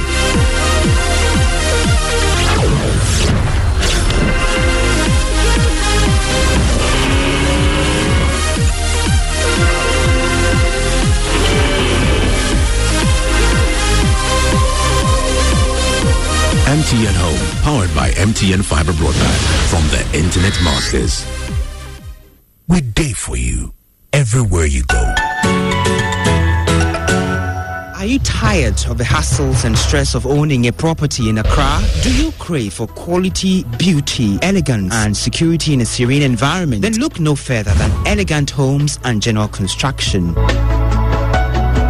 With an impressive track record, a lot of experience, and being one of the leading real estate companies in the country, Elegant Homes gated community fits all your needs. Our homes are architecturally unique with detailed finishes, 24-hour security, tarred roads, solar street lights, covered drains, and constructed within schedule. At Elegant Homes, you have a truly serene environment with social amenities. And payment terms are just so flexible. Elegant Homes also fabricates and sells high-quality UPVC windows, door profiles, plasterboards, gypsum adhesives, and other building materials. Visit our office at East Legon near American House. Contact us via the following telephone numbers. Visit our website at www.eleganthomesgh.com. Waste no time. Your dream of acquiring a property is here.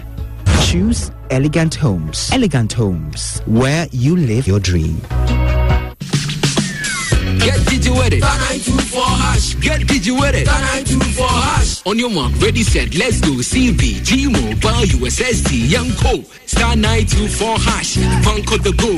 Smartphone, no. Young phone, no. Ever fire money transfer. For 3 water bill. For 3 light bill. Factor credit. Star 924#. You deserve it. Let's go. Get digi with it. Star 924#. Get digi with it. Star 924#. CBG is empowering you to get digi with CBG Mobile. Simply dial star 924# and get digi with it. CBG, we stand with you.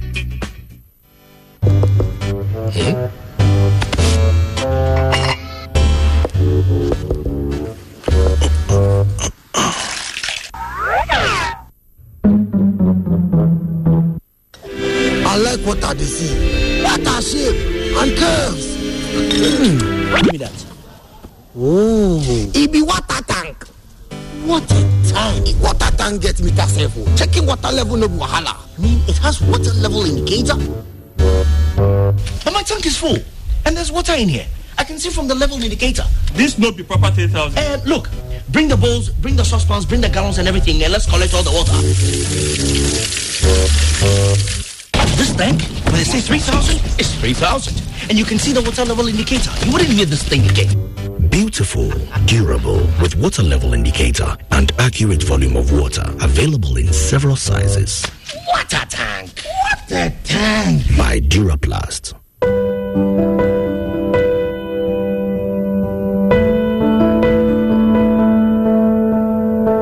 To all the contact tracers going around communities looking for people who may be sick and in need of help, Akbar. The staff of Noguchi, KCCR, Kolebu, and all the other testing centers, where would you have been without you? I am particularly grateful to the cleaners at the various hospitals and isolation centers. Today, your job is more dangerous than ever. You may have a few PPEs, but your spirits remain unbroken. Your big hearts are full of love, and that's why you keep working, and we say thank you.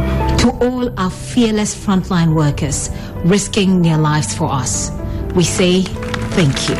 Thank you. Thank you. Thank you. Thank you.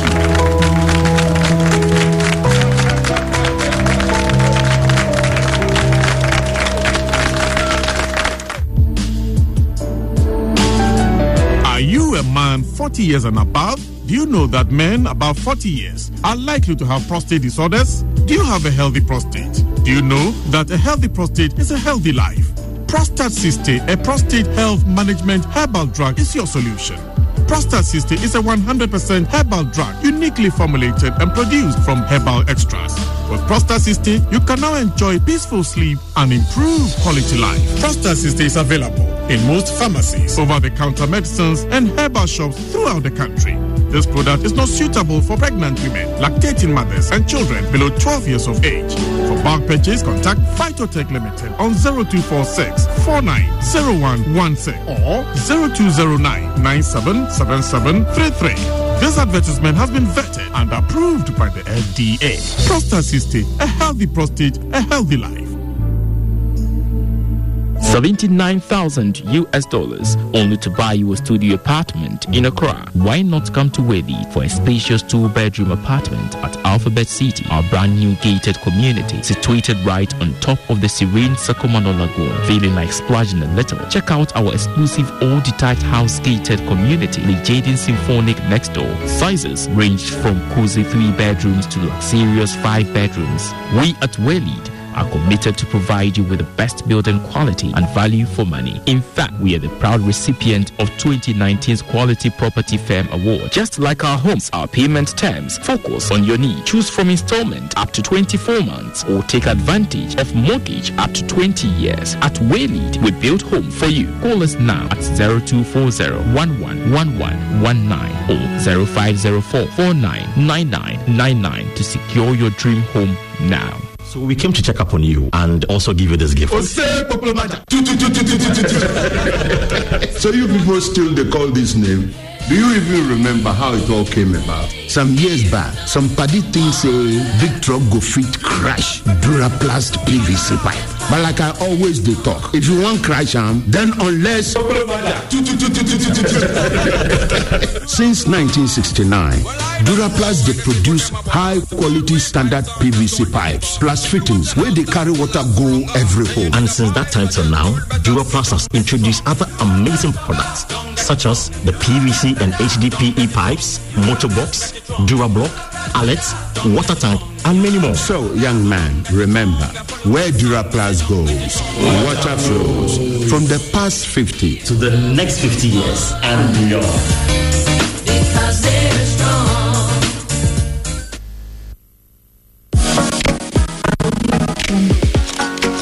There are many ways to get around, but there's only one way to pay. Momo? Sure. So many styles to choose, but there's only one sure way to pay. Momo? Yes.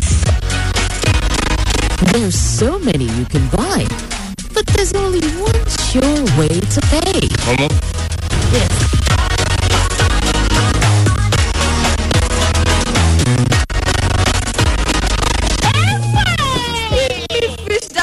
My enemy.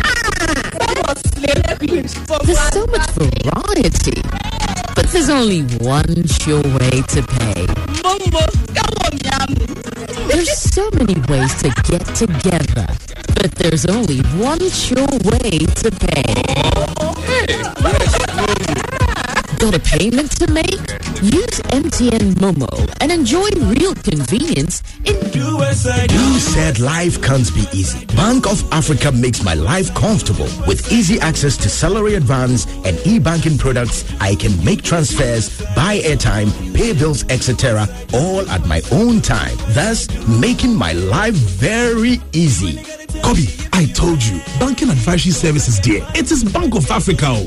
And see, the speed and reliability of their transfer services is next to none. Just do as I do. Thanks to Bank of Africa's presence in 17 different countries, I'm able to do business across the continent without hassle. You can also do as I do and enjoy comfort like no other.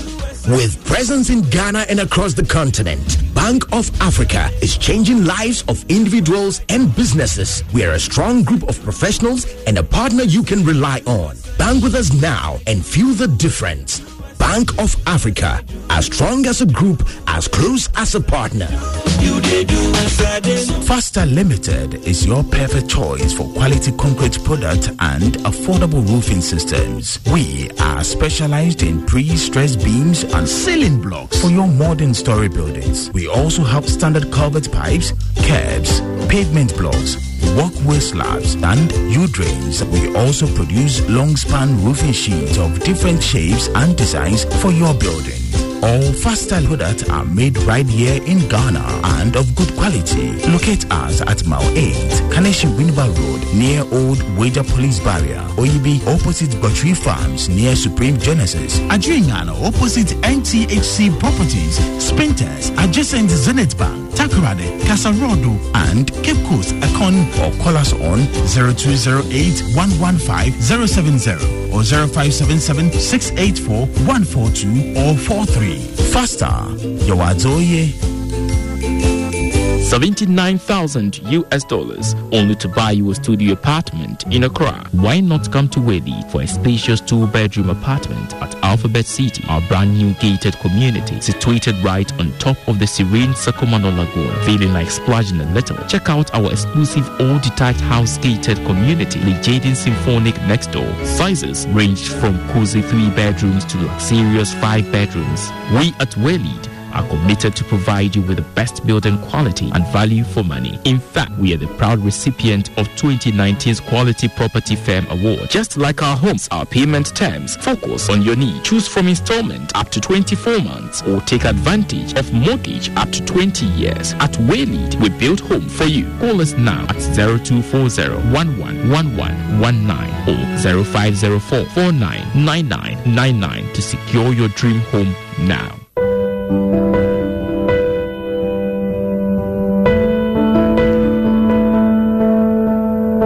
To all the contact tracers going around communities looking for people who may be sick and in need of help, Akbar. The staff of Nguchi, KCCR, Kolebu, and all the other testing centers, where would you have been without you? I am particularly grateful to the cleaners at the various hospitals and isolation centers. Today, your job is more dangerous than ever. You may have a few PPEs, but your spirits remain unbroken. Your big hearts are full of love, and that's why you keep working, and we say thank you. To all our fearless frontline workers risking their lives for us, we say thank you. Thank you. Thank you. Thank you. Thank you.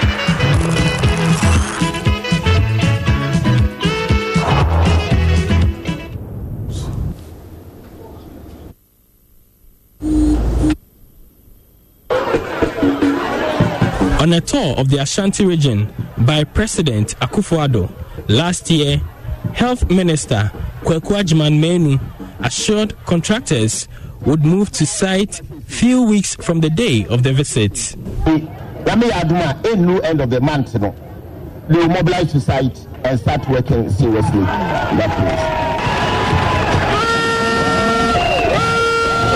place. This was in October 2019. Government says it found only $38.3 million of $175 million allocated for 6 district hospitals and a residential facility in various parts of the country. Kumewu and Fomena are part of the facilities financed by the United Kingdom Export Financing, and work was expected to be completed in 5 years. Dodowa District Hospital is the only one of the 7 to have been completed, while work on Sekendi, Abetifi and Garu projects like Fomena and Kumewu stalled. A housing project for health personnel in Takoradi also suffered similar fate as change of government saw investigations into the projects. In July last year, ahead of the president's visit, the health minister gave the first assurance of resumption of work. I've got to go ahead from government that the contractor should continue with 3 that we're getting close to completion. The Formula 1 is about 80% complete. The Kumewu 1 is about 60% complete. And therefore in Ashanti region, these 2 could start or they could recommence work whilst we talk about what we will do. And I've told the chiefs and people of the areas where these facilities are located that within the next 2 to 3 weeks, latest 1 month's time, we might see some work recommencing. The contractor will mobilize to site. Nothing has happened since then at the 120-bed facility site at Kumeu. Weeds continue to swallow the structures whose stage of work is put at 60%. On 2 occasions, dry weeds caused by Harmattan winds caught fire and exposed the buildings to risk. Few years ago, this place used to be a storeroom for the contractors. Here, they kept pipes, polytanks, and other equipment they were using to construct the hospital. Not long ago, an inferno swept through the place, raising everything to the ground. Some of the equipment have been carried away from the area, but still there are few ashes of the polytank and pipes here. But for the timely intervention of the security men here, the buildings would have been razed to the ground. Structures meant for staff residential accommodation attached to the hospital are almost done. Some of them have already been roofed, and one of them is defected due to neglect. Here is Omanhene of Kumeu, Barima Trinubu Akodua, who sums up sentiments of his people over unfulfilled promises of fixing the hospital.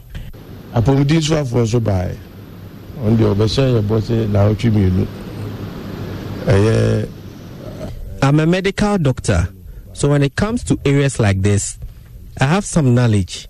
When the health minister visited me, he promised the contractors will be on site in 2 weeks, but to no avail. The president also visited, and we haven't heard anything since. This year, begin constructing 88 hospitals in the districts without hospitals. It will mean 10 in Ashanti, 9 in Volta, 9 in Central, 8 in Eastern, 7 in Greater Accra, 7 in Upper East, 5 in Northern, 5 in Oti, 5 in Upper West, 5 in Bono, 4 in Western North, 4 in Western, 3 in Ahafo, 3 in Savannah, 2 in Bono East, and 2 in Northeast regions. Each of them will be a quality, standard design 100-bed hospital with accommodation for doctors, nurses, and other health workers. And the intention is to complete them within a year. We've also put in place plans for the construction of 6 new regional hospitals in the 6 new regions. And the rehabilitation of Afiankwanta Hospital in Sekondi, which is a regional hospital of the Western region. We're going to beef up our existing laboratories and establish new ones across every region for testing. We will establish 3 infectious disease control centers for each of the zones of our country, that is the coastal, middle belt, and northern, with the overall objective of setting up a Ghana Center for Disease Control. The recent tragic CSM outbreak, with over 40 deaths, has reaffirmed the need for ready access to such infectious disease control centers. Right. So, start with you, Dr. Yankson. We heard the Deputy General Secretary of the Ghana Medical Association speak to Star FM and say that whilst this may be a laudable, thing, there should also be focus on producing the personnel that will man these hospitals.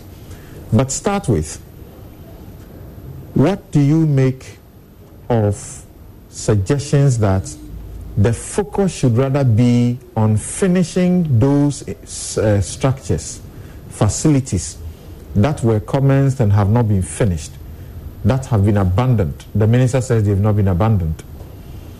And, of course, a couple of them We know about RAGE that was finished, has become very useful. University of Ghana has become very useful. So what do you say about that? Should we be thinking about building new ones or finishing the existing ones? Okay. Samson, thank you. I think that we need to understand certain things. We need to first draw a line, separate the two issues. As far as we are concerned, the two issues are two separate agendas altogether. The first is that you have a set of facilities that have been started. Some resources may be available because we contract loans and what have you for some of these projects. Others, there may be some technical, logistical, financial difficulties in there that we need to resolve. As the GMA has always said, these are facilities, whatever it takes for authority to ensure that they are completed for the common good of the Ghanaian, it should be done. So that bit, we don't think we should haggle over it. Secondly, from the records, as you also mentioned, it is clear that most of these hospitals are being attended to. Ga East, which is now one of the major treatment centers for COVID-19, right, was a project that had not been completed at the time the previous government exited. But now it's been completed and it's in use. So clearly, some activity is happening. Maybe the question is the speed.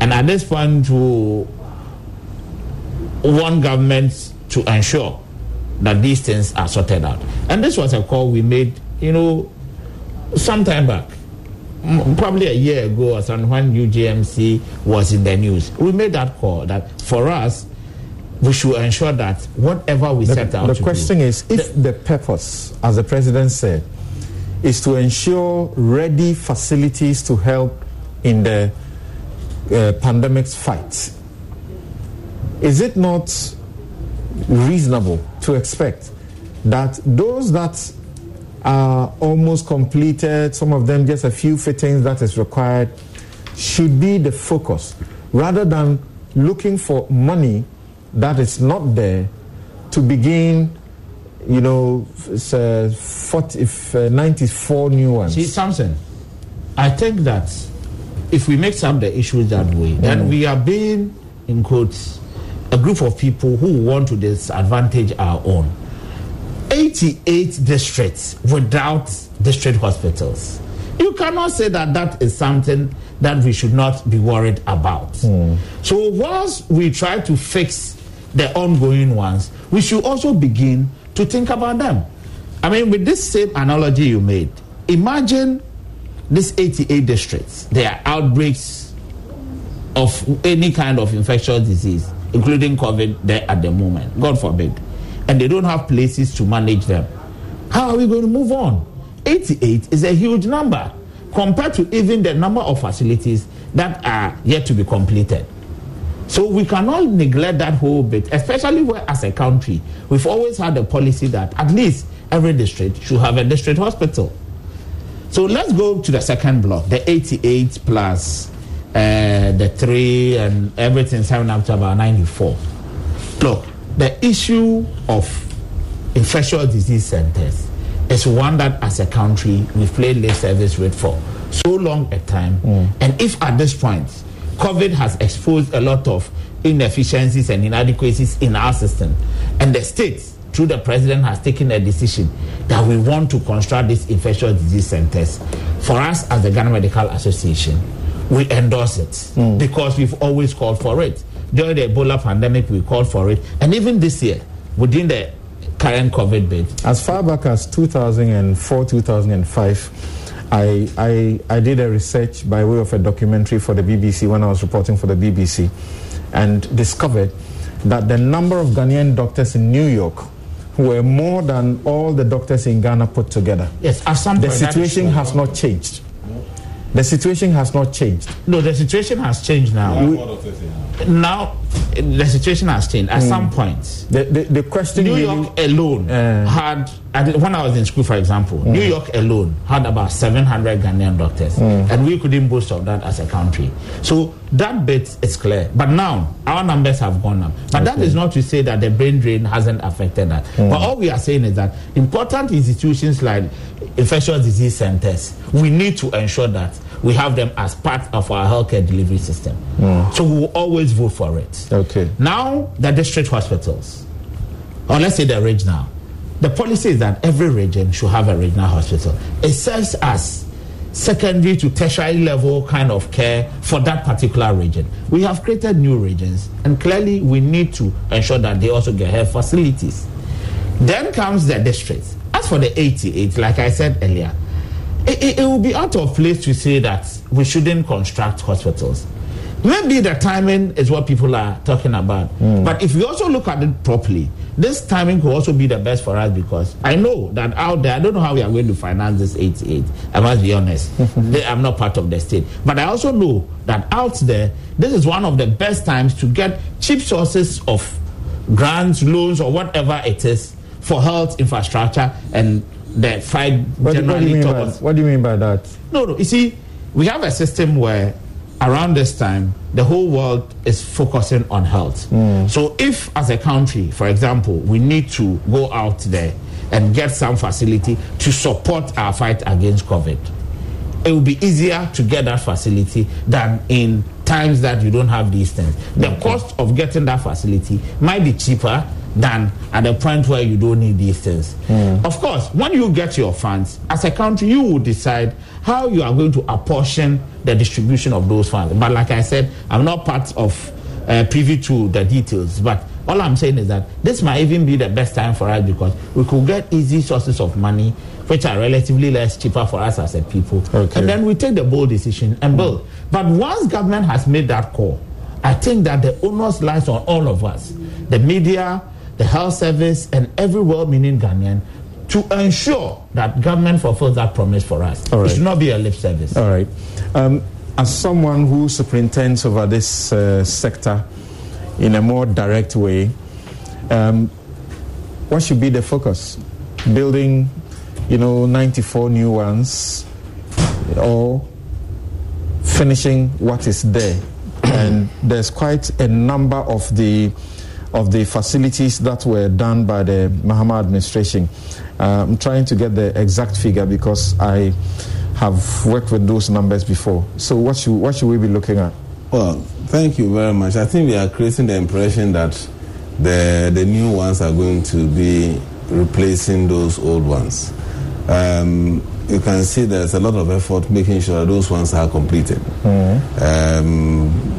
Moved to sites, some contractors have been changed, etc., to be ensured that these things are completed.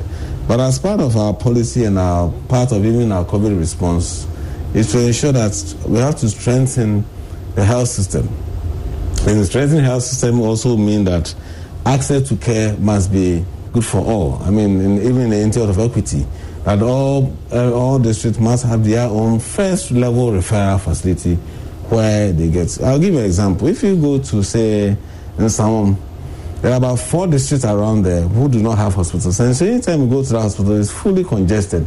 That affects quality of care, etc. And so it is important that these things are done, and so that our referral levels are properly done with, and the proper care is given, instead of having regional hospital choked because there are so many people without a first referral level. And that's what comes to the 88. And that is an extremely important, especially now we are not talking about... And these are the same hospitals you talk about where you have one medical officer who is inundated with so much. Some of them practically can't really do anything. I mean, apart from just living literally at the hospital. I think that's another level that we need to look at. And GMA also knows that probably there are more doctors we are not even employing.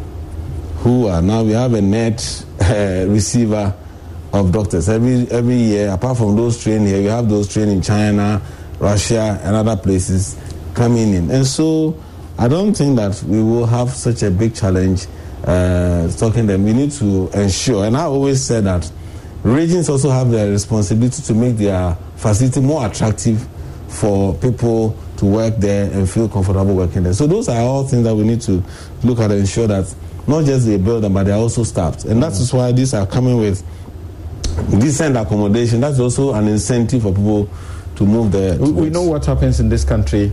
These projects normally will start and they take forever to do. And the prices will continue to go up. Somebody, if there's change of power, somebody may abandon or delay in taking care of the project. They will start a new one, leave the one that's already there, as we have seen with affordable housing projects. Affordable housing projects that were started by President Kufuor are still being, worked on. Some that President Mahama also started, almost done, are still sitting there. And we have heard of new plans to start new ones too.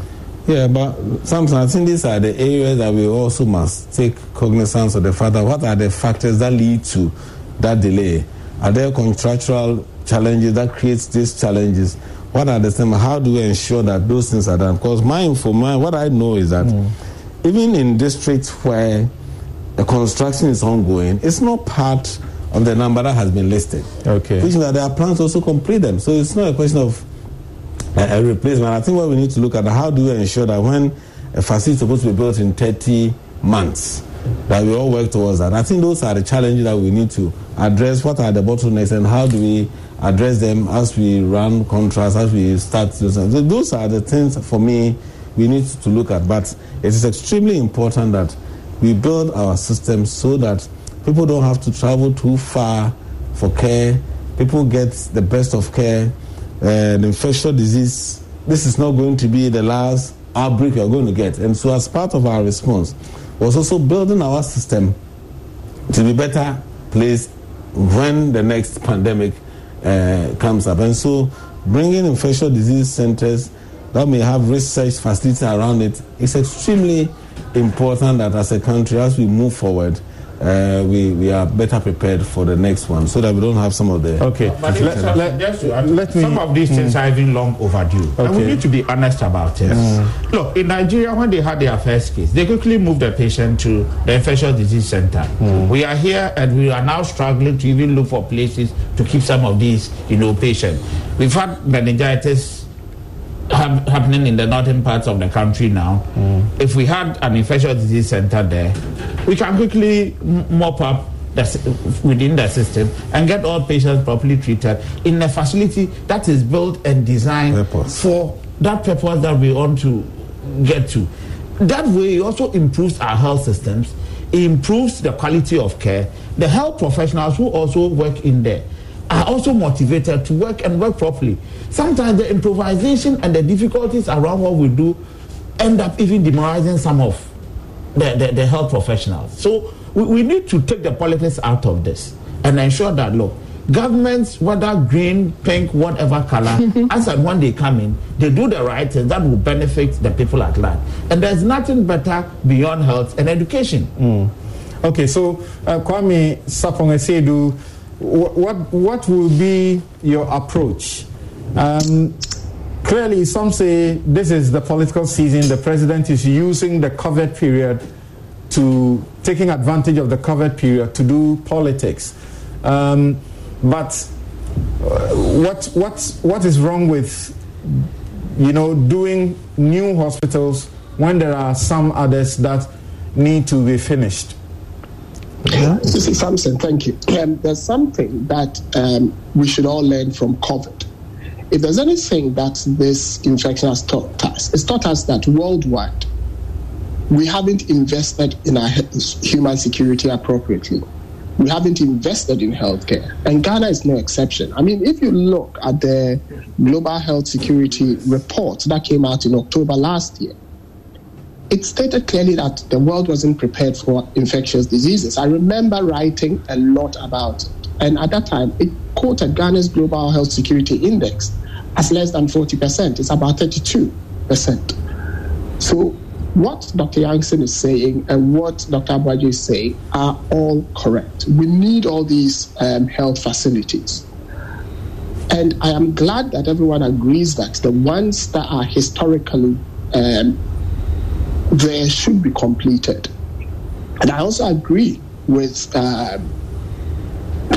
Dr. Youngson that you cannot have districts without district hospitals. So if we've created as districts, we need to be prepared to resource them with the infrastructure.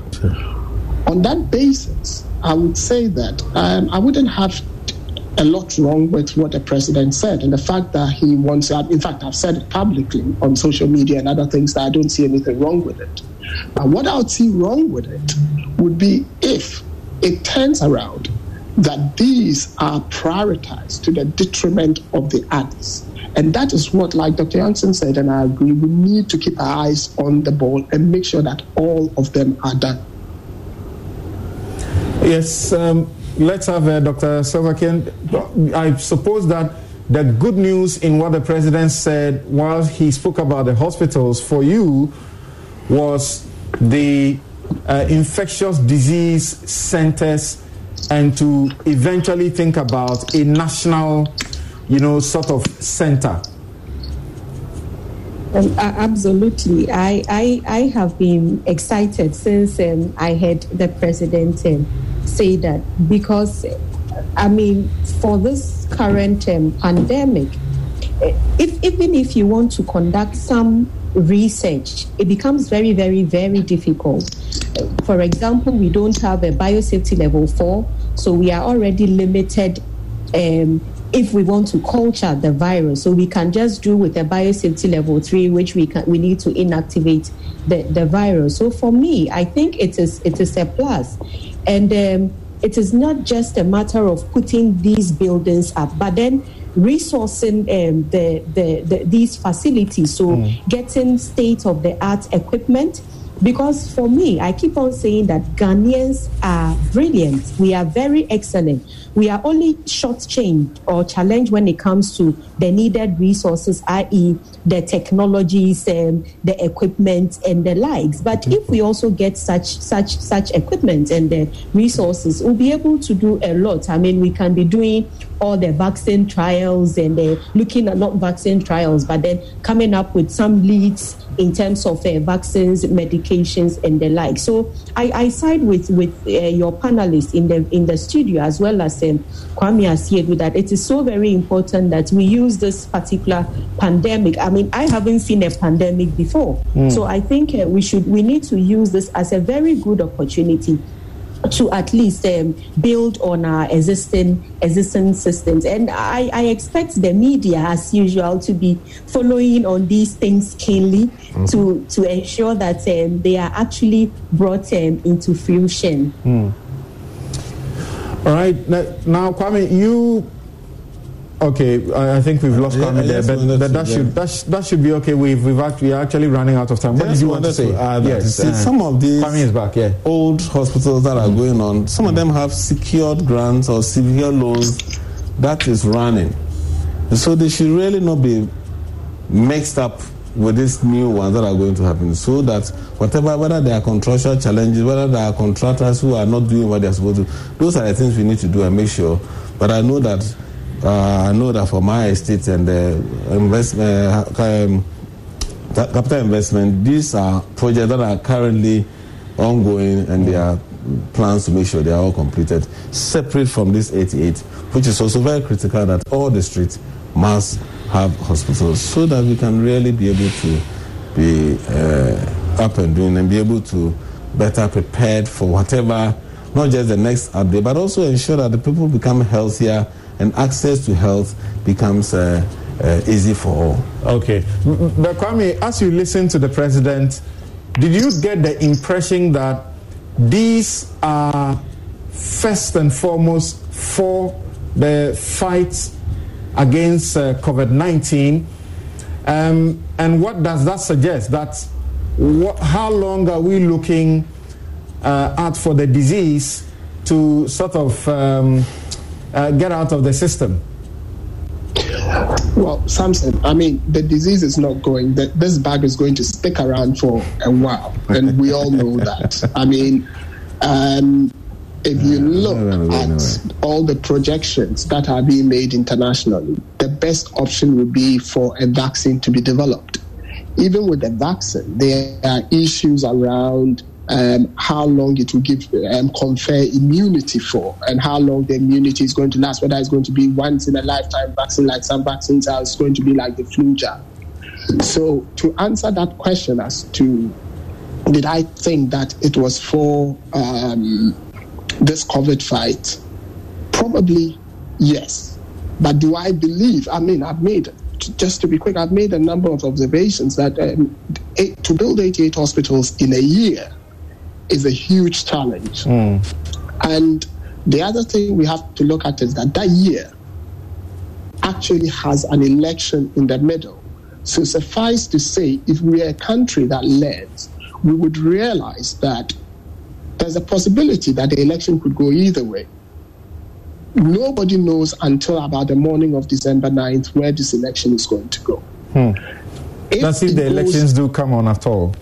Yes, but if it goes any other way apart from the president getting a second term, then we are in uncharted territory as to this issue of legacy health projects and how they get abandoned. You talked about the, affordable housing schemes of former President Kufuor and now from the Mahama era. So we need to get to a place where we are learning and realizing that health must not be politicized. So if a president makes this commitment, we should see it as the president of Ghana making the commitment on behalf of the country, and not Nana Addo making the commitment. Because if we don't devolve the presidential commitment from the individual who occupies that seat at any particular time, we would always have these problems, because when someone else comes, they want to leave their legacy. All right.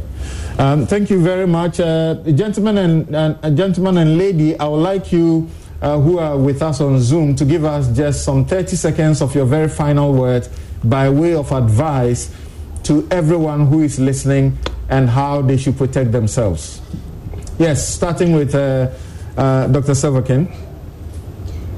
Yes, so just for all of us to realize that, look, the virus is here, and like Kwame said, it will be around with us for quite a while. So it behoves on every single one of us to adhere to the various recommendations, i.e. wearing of nose mask. Let us learn how to wear the nose mask. Let us learn how to remove the nose mask. Right. Obviously, not forgetting the social distancing. Let us learn what 6 feet is, or 2 meters, what 2 meters look like. And importantly, let us also not forget about that hand washing bit. Right. Thank you so very much, Dr. Silverkin. Dr. Augustina Angelina Silverkin is a lecturer, Department of Theoretical and Applied Biology, KNUST, and research scientist and virologist at the KCCR. Yes, Kwame Sapong-Asiedu, what will you say in 30 seconds to Ghanaians all over the world who are watching you now? What should they do? Well, what I would say to Ghanaians, and especially to those who are interested in following, is the fact that this virus is taking us on a tutorial. 7 weeks ago, the WHO advice was that face masks do not impact in any way. Today, it has changed, and you are all wearing face masks. Right. When this disease came, it was said to be a respiratory disease. Today, we know that it causes multiple organ shots and all that, and the treatment protocols have changed drastically. It is not classified strictly as a respiratory disease. What it means is that if you live in a fool's paradise that the virus is not here, and that you don't do the basics, which requires you from not contracting the virus in the first place, you are turning yourself into an experimental animal on which these new avenues of health will be found, whether it's because now we know it even affects the clotting of blood. Right. There's so many things. So you are going to be the guinea pig from which we would learn. Thank you. I don't want any Ghanaian to be a guinea pig. So please wash your hands and wear your mask. Thank you so very much, Kwame Sapong-Asiedu. And before I take my very final words from the gentleman in the studio, let me remember to say happy birthday to Santok Singh, former manager of this very channel of Multi TV, and also happy birthday to King Ramsey Kweku Bako. This is from your mom, Aisha Bako, and all your siblings, Princess Fathia Ama Bako, and Roy, Kaysan Kofi Bako. Right. So, Doc, in some 30 seconds, what will be your message? We always do that before we close the show. Well, I think that we are at a very critical point in this fight against the pandemic, and that for Ghanaians generally, we should begin to change some of our behavioral attitudes towards the preventive measures that my colleagues have also enumerated, and the state has been championing. Thank you very much. We should ensure that we stick to the measures. And thank you very much, Dr. Justice Yankson. Yes, Dr. Patrick Aboagye. Yeah, thank you. I think I align myself with everything that has been said, just to say that the health sector is ready to wrap up our efforts to make sure we need the people to be with us. We need people to have their change, and we want to use the opportunity to strengthen our system so that we'll be ready and be able to offer Thank you very much. Thank you very much. And the show has been brought to you by Consolidated Bank. We stand with you, MTN, everywhere you go. Duraplus, where Duraplus goes, water flows. Ashasi University, educating ethical entrepreneurial leaders for Africa. And Prostat 60 for prostate health management and immune support. Bank of Africa, strong as a group and close as a partner. I'm Samson Ladia Yenini, and thank you as